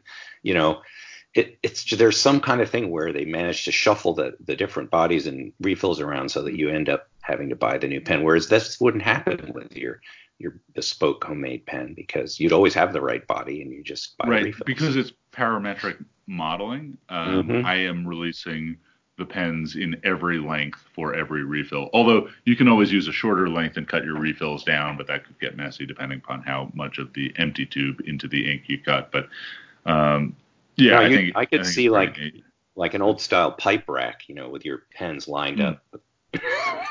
Yeah. Okay, enough about pens. How about drawing? This is how. Hang on a second. Okay, hang on a second. I just wanted to say, more about pens. On Amazon, you can get, and G2s, Pilot G2s actually are my pen of choice. So the fact that I have a pen of choice means something, right?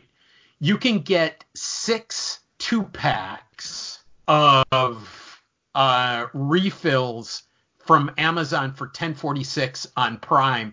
So you can essentially get 12 pens for $10.46, and then you can just print all the bodies, and you can get them in Cameradactyl Pro, which is of course pink and blue, and you can get them in Frozen Photon Pro, which is black and orange.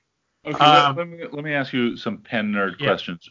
Yeah, Graham, Do you know what point size you like on the Pilot G2s? I actually kind of like the bigger ones. Are they 0.5s? They go. I mean, the standard ones they go from like 0.38 all the way up to 1. The standard ones are either 0.5s or 0.7s. Yeah, I like them wide. I like the 0.5. Okay. Yeah, I like the 0.5 better than Here the is a 0.7. tip. If you like the Pilot G2 in the 0.7, try the Pentel Energel. It's a little bit cheaper and it is so much nicer. I went to Staples, right, because I hadn't bought a pen in 20 years, and I just bought every single cheap gel pen there is and tried all the refills to figure it out. Yeah. Okay, yeah. So I'm looking at this. I've had these, but aesthetically they don't please me as much. Oh, the refills are wait, hold on. There's a plastic one. There's a plastic one. Yeah, I know. You're talking about the refills. Yeah. But I'm just saying, oh yeah, I've had these. Yeah, I've had these. I like the Pentels a lot. I agree. Yeah. But I do like the 5 rather than the 7. The 7 has a little bit too much drag. I think the 5 rolls better. It's the other way around. No. A lot depends on the paper you're using, but I think it's sort of fascinating that the subtle differences in these tiny ball bearings with different fluids flowing through them are something that we can feel so precisely with our fingers. Yeah, and you can get a set of 7 Energel 0.7 refill black for $5.99. So you can get 12 for $5.99 plus printing the case. Yeah, great. Okay, advertisement done. Yeah. Can we talk about drawing, please? Because both of you are much better at drawing than me, and I would like to be better at it. And I guess it's really stupid to ask, how do you get better at drawing? Practice. No, it isn't a stupid question because practicing isn't really enough. Here's what I'm gonna. What is the key? Okay, so we haven't mentioned it yet, but thank you very much for Sandeha, who was on last week. I was not able to be part of that question and answer, but Nick and Sandeha were talking about drawing, and Nick made the comment that when he started, working in metal, and it would take him a half an hour to do a curve, it freed him up to slow up for drawing. And I think that slowing in your drawing is a huge factor for success. Yeah, it is. There's for some reason, maybe it's a personality flaw. My hand wants to draw faster than my brain can compute visual information. And what happens is you make inaccurate or ugly lines, and then you keep making more of them, and it just spirals, out of control. And this is a common problem. Or the other thing that happens is you draw what's in your head, and that doesn't actually match the real thing you're trying to convey. Those two problems need to be solved. The problem of slowing down so that your hand can keep up with your ability to observe is really, really helpful. And also there's kind of a thing about relaxing too, because if you're tense, you can't make complex changing radius curves. But if you relax, you can. And there's body mechanics and all kinds of stuff. But what the other side is observation. And I really can't. And before you get into that, I think that this is really important. Before you get into that, one of the things that you have to understand is there are two kinds of drawing. There's drawing from observation, and then there's drawing from the inspiration in your brain. And those are two pretty different tasks cognitively. They are, although they can be made to converge, and I think that's the goal. Okay, yeah, absolutely. So I'm sorry to interrupt you. Continue on. No, that's a good point. So observing is, you could be either attempting to observe what's in your head, or you can be observing something on the table in front of you and drawing that. And I think that thing, life drawing, is a really important starting point, which is drummed into artists, but usually not given much attention by engineers and architects. So there's a third source, and the third source is mathematics. So you can also derive a drawing from geometry and use mechanical drawing tools, whether they're a computer or the old-fashioned physical ones that I use, French curve and yeah, and square, the T-square type principle. I use drafting machine, but it's basically just a really convenient version of a T-square and triangle. Uh-huh. And but the point of all of this is that kind of drawing, where it's derived from the pure math, is very useful for understanding physical structure. So if you're going to build something and you want all the dimensions to be, sort of recorded on the drawing, but the thing is that what you're drawing there is a bunch of data. You're not drawing what something looks like. You're not drawing what it feels like. You're not drawing all these other kinds of information, which you're going to learn a lot more about by doing life drawing, where you don't have mechanical aids and you simply look at the thing that you're trying to record and try and understand it. And then that third thing, where you're talking about trying to draw what's in your head, this is where you bring it all together. I think you need to spend enough time studying what's out in the world in order to refine the quality of the information stored in your head. There's a feedback, where it's almost better to assume you don't know what you're trying to do, because very often you don't. And you might have like what you think is a clear idea, but when you try to draw it, you find out that there's a lot of missing parts, and your idea is full of holes. Yes. Mysterious places. I feel like I'm very good at the second type, which is mechanical drawing, either on a computer or by hand with a T-square. I am pretty bad at drawing the things around me, and what I want to be able to do is draw the things in my head. And I often find, like, if I can't draw something perfectly, it's that I have not totally thought out the mechanism. I don't know exactly what the shape should be. It becomes a squiggle or a blob. And then, like, I've got to just iterate and think about that little area. Is that a latch? Is that a cam? What is the shape of the cam? Yeah, it's really tough. And I think, like, much like having to explain something to somebody else makes you understand it better, having to draw it is kind of like having to know what it looks like. And for, mechanical systems, what it looks like is what it functions like, right? Yeah. So maybe should practice number 1 to get better at number 3. Which, okay. I don't know. Wait, which one is number 1 and which one is number 3? Number 1 is drawing from life. Number 2 is mechanical drawing, and number 3 is drawing from your head. Yep. Okay.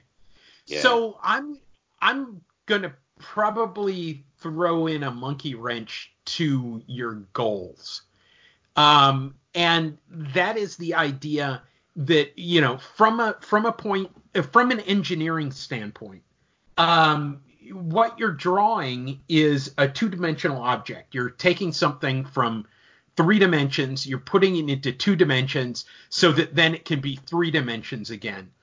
And I have found that it is much better to stay in 3 dimensions and to work within the engineering platform. Right. I feel that way often. So you're but are I you also talking feel like are you talking that's about true virtual? Because I don't have good hand drawing skills. Okay, so Graham, let's slow down a little. Are you talking about drawing from in CAD? Okay, so drawing in CAD is another sort of way to live this that is, I'm sure, full of advantages, but there's also a problem I see, which is that the CAD makes things work, but it doesn't necessarily mean you really are experiencing the 3-dimensional thing the way you will when it's a real thing. So, but it's much closer than paper. It's right? much, it's closer. But wait, there's a reason I'm saying this, because if you're forced to make that translation back and forth between 2-dimensional and 3-dimensional, and I mean really make it, in other words, build something from a blueprint, when you're forced to make that transition, it trains you to understand the relationships more, I think, with more precision than if a lot of that work is being done for you behind the scenes by software. Yeah, and so I think about a couple of things. Is one, like, being able to draw things in my head is one, impeded by my inability to draw things, and two, it's impeded by my inability to envision things, which is different, right? And I think I'm pretty good at envisioning mechanical mechanisms, right? That's kind of what I do for a living. Mm-hmm. But I could be better, and I could certainly be better at being able to draw the things I envision. And like I know all of the rules for drawing 2 and 3 point perspectives and isometrics and orthographic projections. With a ruler, I can do it, but I don't bother doing it with a ruler because I'm faster in CAD for sure if I'm going to break out some tools. But I would like to be wildly fast to be able to just, single line, throw out a sketch of like this mechanism in this shape, in this shape, and just like look at them and help myself visualize better. And I think forcing yourself to make this translation from a 3-dimensional to a 2-dimensional data storage method and then back again is real. It's like calisthenics for that type of thinking.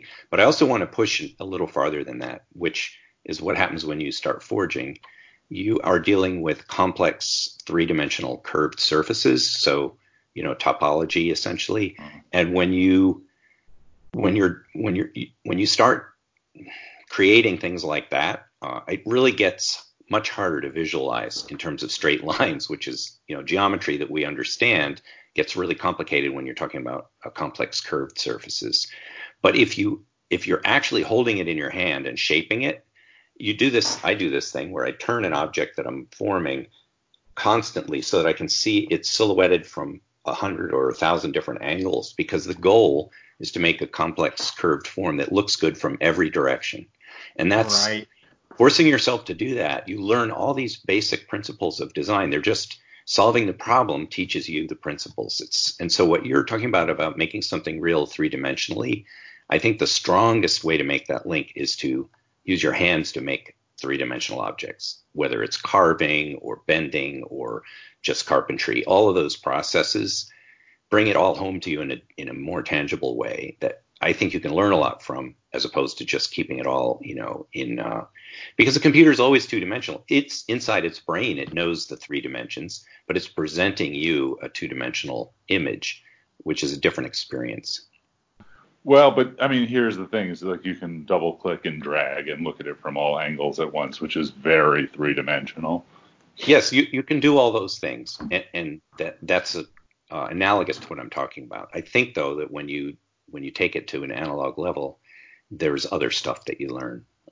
I do. I think there's kinetic relationships to space and shape and form and texture that are also important that are left out a bit. You have to use your imagination always for all these processes, and I guess you can be imagining that when you're staring at your screen, but I still think the actual physical making is a big help, and that's what life drawing amounts to. You're forcing your brain to do that computing, and it learns. It gets better at it. Maybe I should not have worked on pens and drawing, but I should have just been spending the last 2 weeks thinking about how to imagine better. No, you should be drawing from life. Draw from life. I think that's a really useful way to bring all this together. Yeah. I just do. I have a hunch you're right. Okay, so one of the things, this is one of the things that I do as a profession. When I'm teaching graphic design, this is what I hear all the time. But I can't draw. That's as good as I can draw. I'm asking them to draw out a magazine layout or something like that. And they want to put, for the picture, they want to put a rectangle with an X through it to indicate picture. And I say, well, how about if you show what the picture is so that we can get an idea of what's going to go there, because that's going to affect the visual balance and visual weight of that portion of the layout. And I'm constantly getting but I can't draw. And I have to step back and tell them that, well, that's a skill that you need because you are a visual communicator as a graphic designer or web designer. And one of the things that I also talk about in this situation, because this is something that is, I think, very important, is that you need to draw the things that everybody who looks at them can assess as to their accuracy. So in other words, you need to draw humans. And you need to draw hands. You need to draw your own hand. Draw your own hand 500, 1,000 times in different formats. And the reason for that is then once you've gotten the idea of what the parts of the hand are, you can then start drawing it in gestures that you're not looking at. But it has to start with the observation, and it has to be something that everyone who looks at it can assess whether it is accurate or not. And part of the deal is that my program, I teach in a community college, so my program is an open program, meaning that you don't have to pass an application and portfolio review process. You don't have to audition. Whereas at the university level, I'm sending people off to programs where they're going to have to show their work in order to petition in order to audition into a program. And so many of them will, draw Pokemon, or they'll draw a dragon, or they'll draw, whatever their anime or, comic book hero is of the time. And so what they're relying on is somebody else's interpretation and their accuracy for drawing someone else's interpretation of the world, and as opposed to doing their own interpretation of the world. And I can look at the dragon and I can say, well, your dragon, the wings are too short. And somebody else can come back and argue that no, those are the right widths or lengths of wings. And who's to tell? But if you do humans, you can say that your arms are not long enough, or your head is too squat, or the eyebrows are too high in the head, or all of that type of stuff. That's the thing that you have to start with, and you have to. I don't want to use the word master. You have to be fluent in that in order to get to the imaginary level. So here's something that I'm going to take that one step farther. What you're pointing out is that if you draw something that most people's brains are very good at criticizing, or very good at seeing a fine detail of error. Analyzing. Yeah, right. Sure. But there's like a first step when you get to life drawing where you can make a pretty well-proportioned head on a pretty well-proportioned body and all of that. But the next level is to make that individual person's personality appear. And that is a whole other level. And when you get that, in my experience, it's this kind of corny and spooky a feeling that you didn't do the drawing. Like the first few times I got a real lightness where you saw that individual person's face, I felt like, who do that? I don't remember drawing that. Like, it just, there's a real interesting thing that happens. You go to a part of your mind where the usual kind of, bossy ego part of your brain is just not there. It's just not watching, and you don't end up with much of a record of what happened afterward. And that's a little annoying because you want a formula that you can use to make it happen again.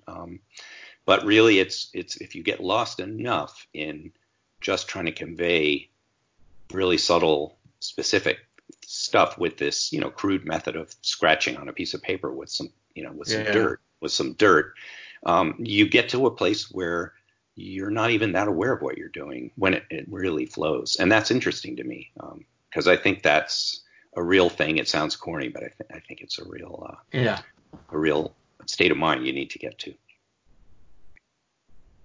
So does that help you out a bit, Ethan, or does it just I mean, everything makes sense. We'll see. It doesn't necessarily make me any better at anything, but I will keep going. Maybe I'll make some beautiful camera drawings soon. So far, I've made a lot of terrible ones. Do you know some of the basic tricks of how to sort of fool yourself into looking more closely? Do you know the old art, gags like drawing the space between objects instead of the objects and all that stuff? Yeah, or holding a pencil at arm's length. Like the techniques are things that I can study and learn. But just like the ability to see and think about things in two dimensions, right? Closing one eye.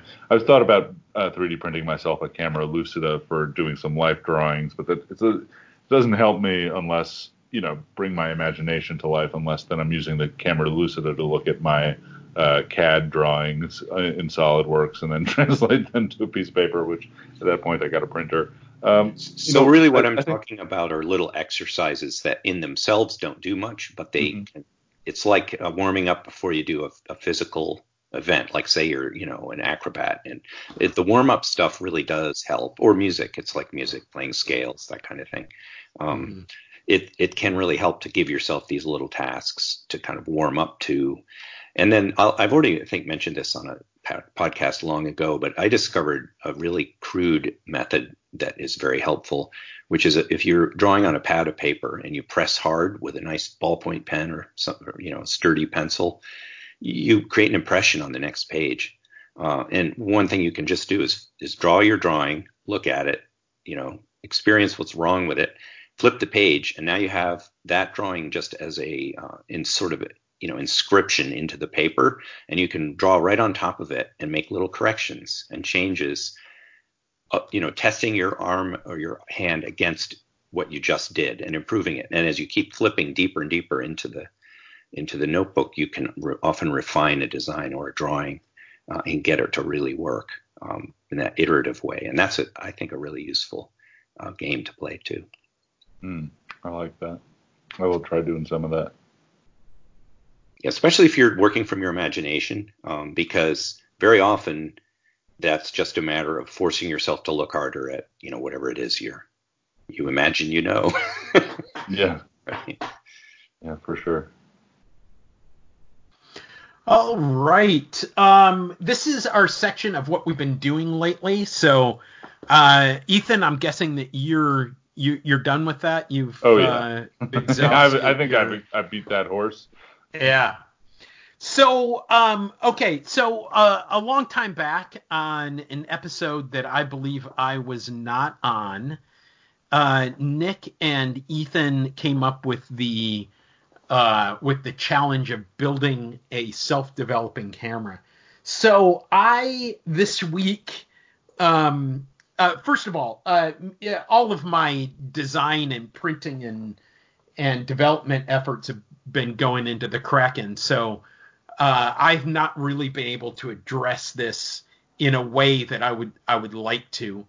And I still haven't, but I did make some steps towards this. And that is, I went out and bought an Instax knockoff camera. Do you guys have Tuesday morning stores around you? No, I don't know what you're talking about. Yeah, okay. So there's a store in my area, Florida, at least. I think they're all over this area, but it's a kind of a closeout store. And so they'll have a lot of things that that have been clearanced out of some other store, and they're it's there.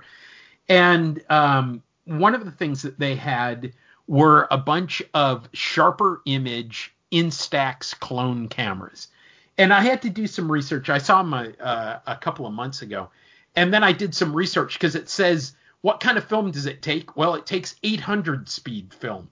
And I was thinking, but this is an instant camera. And because they didn't license anything from Fuji, it doesn't say anywhere on the packaging that it takes Instax, but that's what it takes. So, and it's not 800 speed Instax, because I don't think there is any 800 speed Instax. Isn't it all 600? I think it's 640, in fact, isn't it? Are you guys familiar with Instax at all? No, I Yeah, never have used it. So every time I use it, I'm like drinking in a wedding, and I've just picked somebody else's Instax camera up. I don't know. Right. But it's great. So, I love it, whatever speed it is. I use a flash. Okay. Well, and it's got a built-in flash that flashes when. The big thing is that I wanted something with the rollers, because I didn't want to build the rollers, and I didn't want to build the whole film transport mechanism. All those little cards, because that was it was too far out of my experience to really examine how that works and to get it done within a reasonable amount of time with the challenge, which is coming up April 1st. And so what I did was I ripped the lens off. And by lens, I am being very, very very, very complimentary of the designers by calling that thing a lens. But it was a two-sided, 2-element plastic lens. And so I guess it's a Petzval plastic lens if you really want to get down to it. So I took that off. I took out the shutter mechanism, and I did it pretty ungently. I mean, it's destroyed. And I put on a pinhole. And so I think you mean have enhanced. I've enhanced it with a permanently enhanced. Yeah, exactly. So it's so I've taken a series of pinholes and I'm kind of happy with the outcome, although this Instax size is just so damn small. I am not happy with that part. I'm not really. I have an Instax camera that I bought a couple of years ago and have not I've not used it very much. But this, so I do have a self-developing camera. Now, I am not satisfied from the engineering on this. Essentially I just ripped out a lens and put on a pinhole. I'm not, it meets the very bare minimum of the challenge. It's not that I'm using instant film, because I'm fine with that as meeting the challenge. It's just I haven't modified it enough. I haven't worked it enough. So I am going to do something else, and I don't know whether I'm going to put on. I have a bunch of 2x3 Graflex lenses that would work on this. Like I have the 103 or is it the 101? That's just a 2x3 coverage. And I'll put that maybe on this and work around and play with that and see what I can come up with. But the problem is that once you put in the pack of film, that pack of film is kind of open, and you would have to take it out in a dark bag and make some changes or shoot all 10 shots of that pack of film. So I'm in the development stage of that. I've worked it. Other people have worked it a lot better than I have so far. But I'm going down the path. I'm just not very satisfied with the distance I've gone. But what the hell? I have something that's working. So I just wanted to remind people about that. Ethan, I know you're working. Are you able to give any time to the self-developing camera? Self-developing camera film holder? Yeah, so I'm going to get there. I'm waiting on this big laser cutter to come online. And so I've been building other pieces of that camera. The film holder is a working prototype. I have used it and it's good. There's a couple things that I want to improve upon it, but I'm also building other pieces of that camera, namely lenses and shutters, and designing better bodies that it's going to be like a dump all at once when the laser cutter comes online type of thing. But yeah, I think I can beat April 1st for sure. Okay.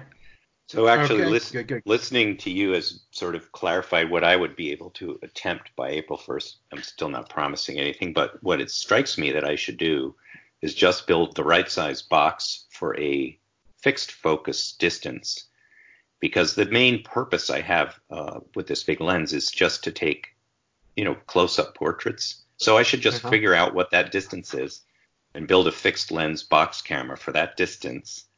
And set it up with a manual shutter to shoot paper, and it'll just be this one-trick pony, but it should do it quite well, and it should be something that's very simple to build. Maybe have like a string with a knot or like a focus guide for somebody to hold at their eye. A bone for the person to bite onto and keep them at the right distance. Maybe or electrodes, and or if they break the connection, that's when the electrodes fire. Well, or you can have you could have the chair that they sit in and the camera attached together, and maybe have restraints, on the. Better yet, you could use my laser trip trigger and just point it at somebody's eye. Sure, they'll go blind, but as soon as their eye is in the right place, the flash would fire. There you go. Oh yeah. That sounds good. I'm all for that. I think I'll just go with this. The string, the string sounds good. Yeah. Probably more reasonable. No, a stick so you can push them back. Well, yeah, and you could also have the connect the chair and the camera and put wheels on both, so that the person's always in focus, but the background could be, constantly changed. Oh, you could spin them. You could spin them around the center that is the camera. Sure, it's like the opposite of astronaut training or whatever. Yeah. Right. Okay, we've solved it. So the very simple minimal deal would be the place for me to attempt something, but that's coming soon. We'll see.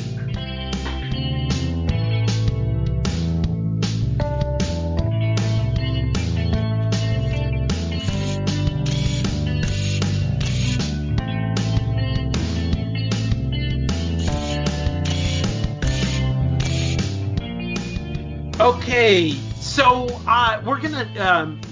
I talked about a book that I had ordered a while back, and this is a book called Photographic Cameras and Accessories: How to Make Cameras, Dark Slides, and Shutters, and Stands. And what it is it's a reprint from 1901, and it is a compilation of articles that were from this magazine or newspaper or newsletter or something called Work, and which was published in England. And this says it's edited by Paul N. Hasluck, Hasluck, and who was the editor of Work and Building World and some other things. But this is essentially a compilation of magazine articles. And one of the first things, now I haven't gotten very far. In fact, actually, I'm just done with the first chapter. But the first chapter is photographic lenses and how to test them. And it talks about making like a checkerboard pattern to check for, pincushion distortion and all that type of stuff. But it really is a pretty good primer on lenses. And one of the things that it has it has as its as a figure, as a drawing, as a schematic is a Petzval lens. And a Petzval lens is essentially a 2-element lens. No, it's a 3-element lens. It's a 3-element lens. I'm looking at that and I see that as a 3-element lens now. So it's two lenses that are two convex lenses. They're both convex on both sides. And then there's a meniscus lens that sits right behind one of those. So it is a 3-element lens.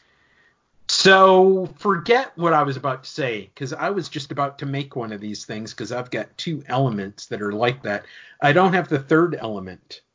Oh, here we go. No. The first element is a cemented doublet usually, and Okay. you can get those for telescopes. I have a bunch of them, but you can make a periscope, which is just two meniscus lenses. Yeah.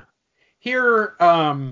Okay. Yeah. And so Graham, yeah. that book sounds really like it's up my alley. I love that kind of old how to do it book. So who did the reprint? Well, what publishing house did the reprint? Okay. Yeah, the publishing house is, let me see, because it's on the side. Lindsay Publishers, Lindsay, Lindsay Publishers. And I'll put a link to it in the show notes. And it's Lindsay, LINDSAYBKS.com. And I got this through Abe Books, which is part of Amazon, and I paid $4 with shipping, something along those lines. And the other book that I have I'm about the same distance in, which is how to build your own view camera, and this is from the 80s by Bert West, and so I'm going through and I kind of feel like I want to build a wood camera, but I gotta say this thing is it starts off with a disclaimer that says it's information, and it was not the purpose of this work to completely collect the existing knowledge in the field. And it goes on. It's about 5 paragraphs long of disclaimer. And then it says in bold, if you don't agree to abide by the above stipulations, you may return the book to the publisher for full refund. Did they get sued on an earlier version of this book? Yeah, who knows? It sounds kind of odd. Yeah, it's very odd, and it's kind of off-putting. It's kind of that's anyway. The 80s, you said? Everything from the 80s is off-putting. Come on. This book is published by Dog Star Publishing. There you go. And I think that they might be out of business, but it was 95. I'm sorry. So I was off by a while. So it's 1995. And but it does look to me like there's a whole chapter on bellows, and I want to do some bellows. So 1995 was just when everything that used to be private and patented and copyrighted was about to be given away to the whole world for free. Right. And I think they might have been feeling that slippery slope starting to move, and they were like trying to do something. The whole publishing industry was freaking out back then. Right. And the last chapter on this is about, what is it, Scheinflug or whatever it is. The maybe that's the wrong word, but the German word for multiple movements for view cameras. Well, the Scheinflug principle describes what happens when you make movements. Yeah. Yeah. Well, but there's actually a pretty interesting description of what happens with the film plane as you do some movements. And the camera that they build is a monorail, and I really want a field camera. So if only I knew somebody who made them out of plastic. I'm liking the idea of a hybrid a lot, which is basically you build the wooden rear standard just like a traditional field camera. It's just a box with some sort of film back on, connector on one side for ground glass and film. And then the other side, the box also can be like the container for your bellows or whatever your focusing mechanism is. But then instead of having the elaborate folding front standard, which is cool, but it has limitations, I kind of like the idea of you just stick a rail on there and have a simple rail front end, which gives you all that kind of agility of movements that you can get with a rail camera. So it's a hybrid of the two. And I think especially when you get into bigger sizes, it's a practical way to approach it. Yeah. And I think that might be something that I end up with. I kind of want to do it from the point of view of something that's light and more portable than my press camera, which is heavy. So Well, I do you remember the field camera that I made out of an old Crown Graphic? I mean, that followed that basic principle. Yeah. It's just Right. I just kept a box with bellows on one end, and then a detachable way to focus and change angle on the other end. And it is very light, and it's very versatile, probably more than it needs to be. But I like how the big thing is how compact it is, and also how easy it is to pack it. That's what's wrong with a lot of rail cameras, is that there's no good way to move it without a giant special purpose suitcase. So yeah. So that's it. Do you guys have any shout outs? Oh, wait, Ethan, you have a book. I got a book. Yeah. I accidentally made the world's worst printed and worst bound zine. For fun, I was making some notebooks for myself, and I was using my label printer to print out.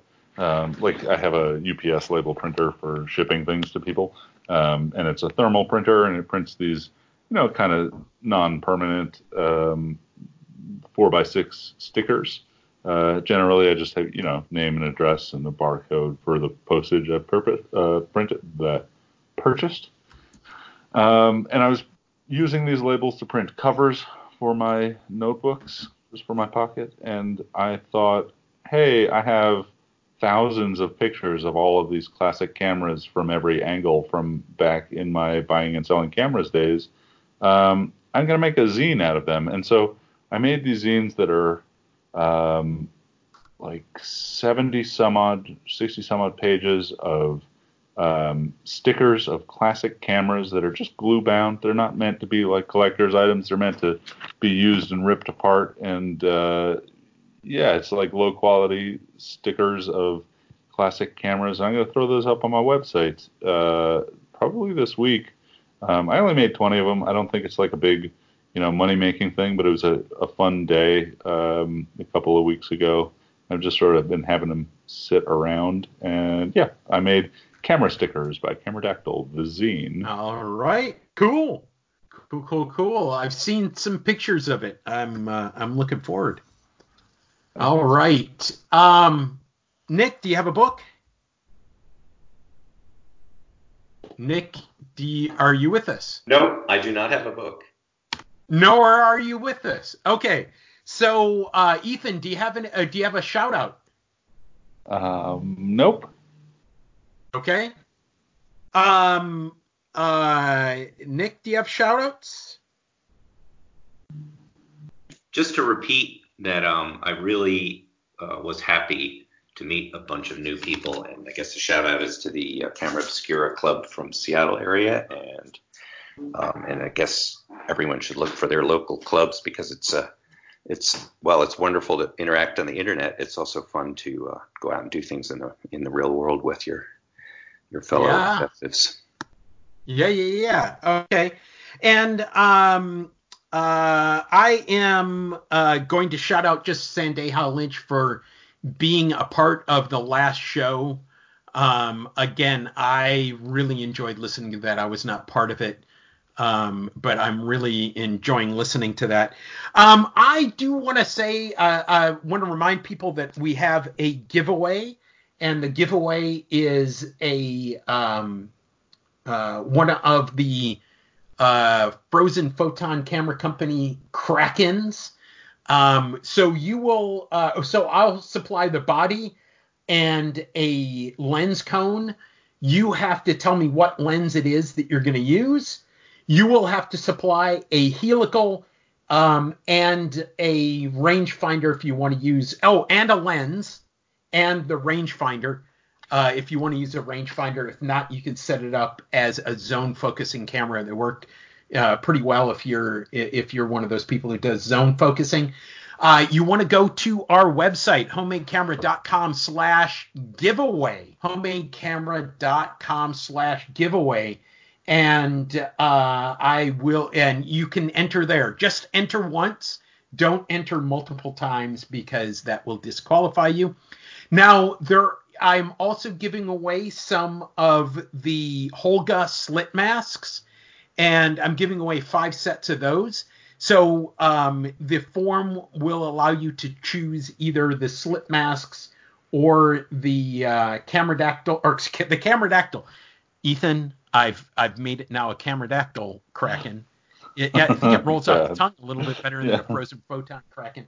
The Frozen Photon Kraken. So you can do either one off the same form. If you would like to enter for both, I am good with that. Just enter twice and make the other selection as you go. I will need to, if you win the drawing, which will come up after the first, it will actually be our 3rd anniversary show, which will be on April 7th. That's when we will announce it. 3rd anniversary show on April 7th is when we'll announce it. And you will need to tell me, if you're the winner, you're going to need to tell me what lens you're going to use. And I'm soon going to have some lens guides up. So if you do not know what lens you want to use the lens TBD, and there's some instructions on that, and we can talk about what lens you're going to use later on if you're going to go out and buy a lens for this camera. So also, not too long after that, on April 16th, I will be releasing the 3D printing files for the Kraken. If you want to see images from the Kraken, go to Instagram and type in the hashtag Kraken Camera, Kraken camera, and all is one word. You know how you do hashtags, and you'll see some examples of that. Any other business you guys have? I can't think of anything other than this Krakendactyl thing that you're talking about. The Krakendactyl? Yeah.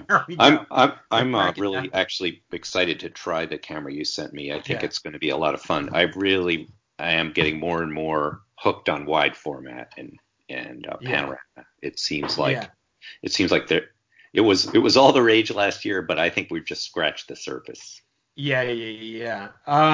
And one of the things, I have come up with a single viewfinder for it. It is an adjustable viewfinder. It comes in 2 parts, and you slide them closer or further away depending on your lens. And it's something that's relatively easy to set up when you're setting up the focus marks on your helical for this, and I will show you how to do that. So you will have a viewfinder on that. So anything else, Ethan? Anything else you want to mention before we head out? I'm good. Okay. Thanks, Robbie. Robbie Cribbs from Soundtrap Studios composed the music and allows us to use it throughout the show. So thanks, Robbie. Yeah, thanks. Thanks, Robbie.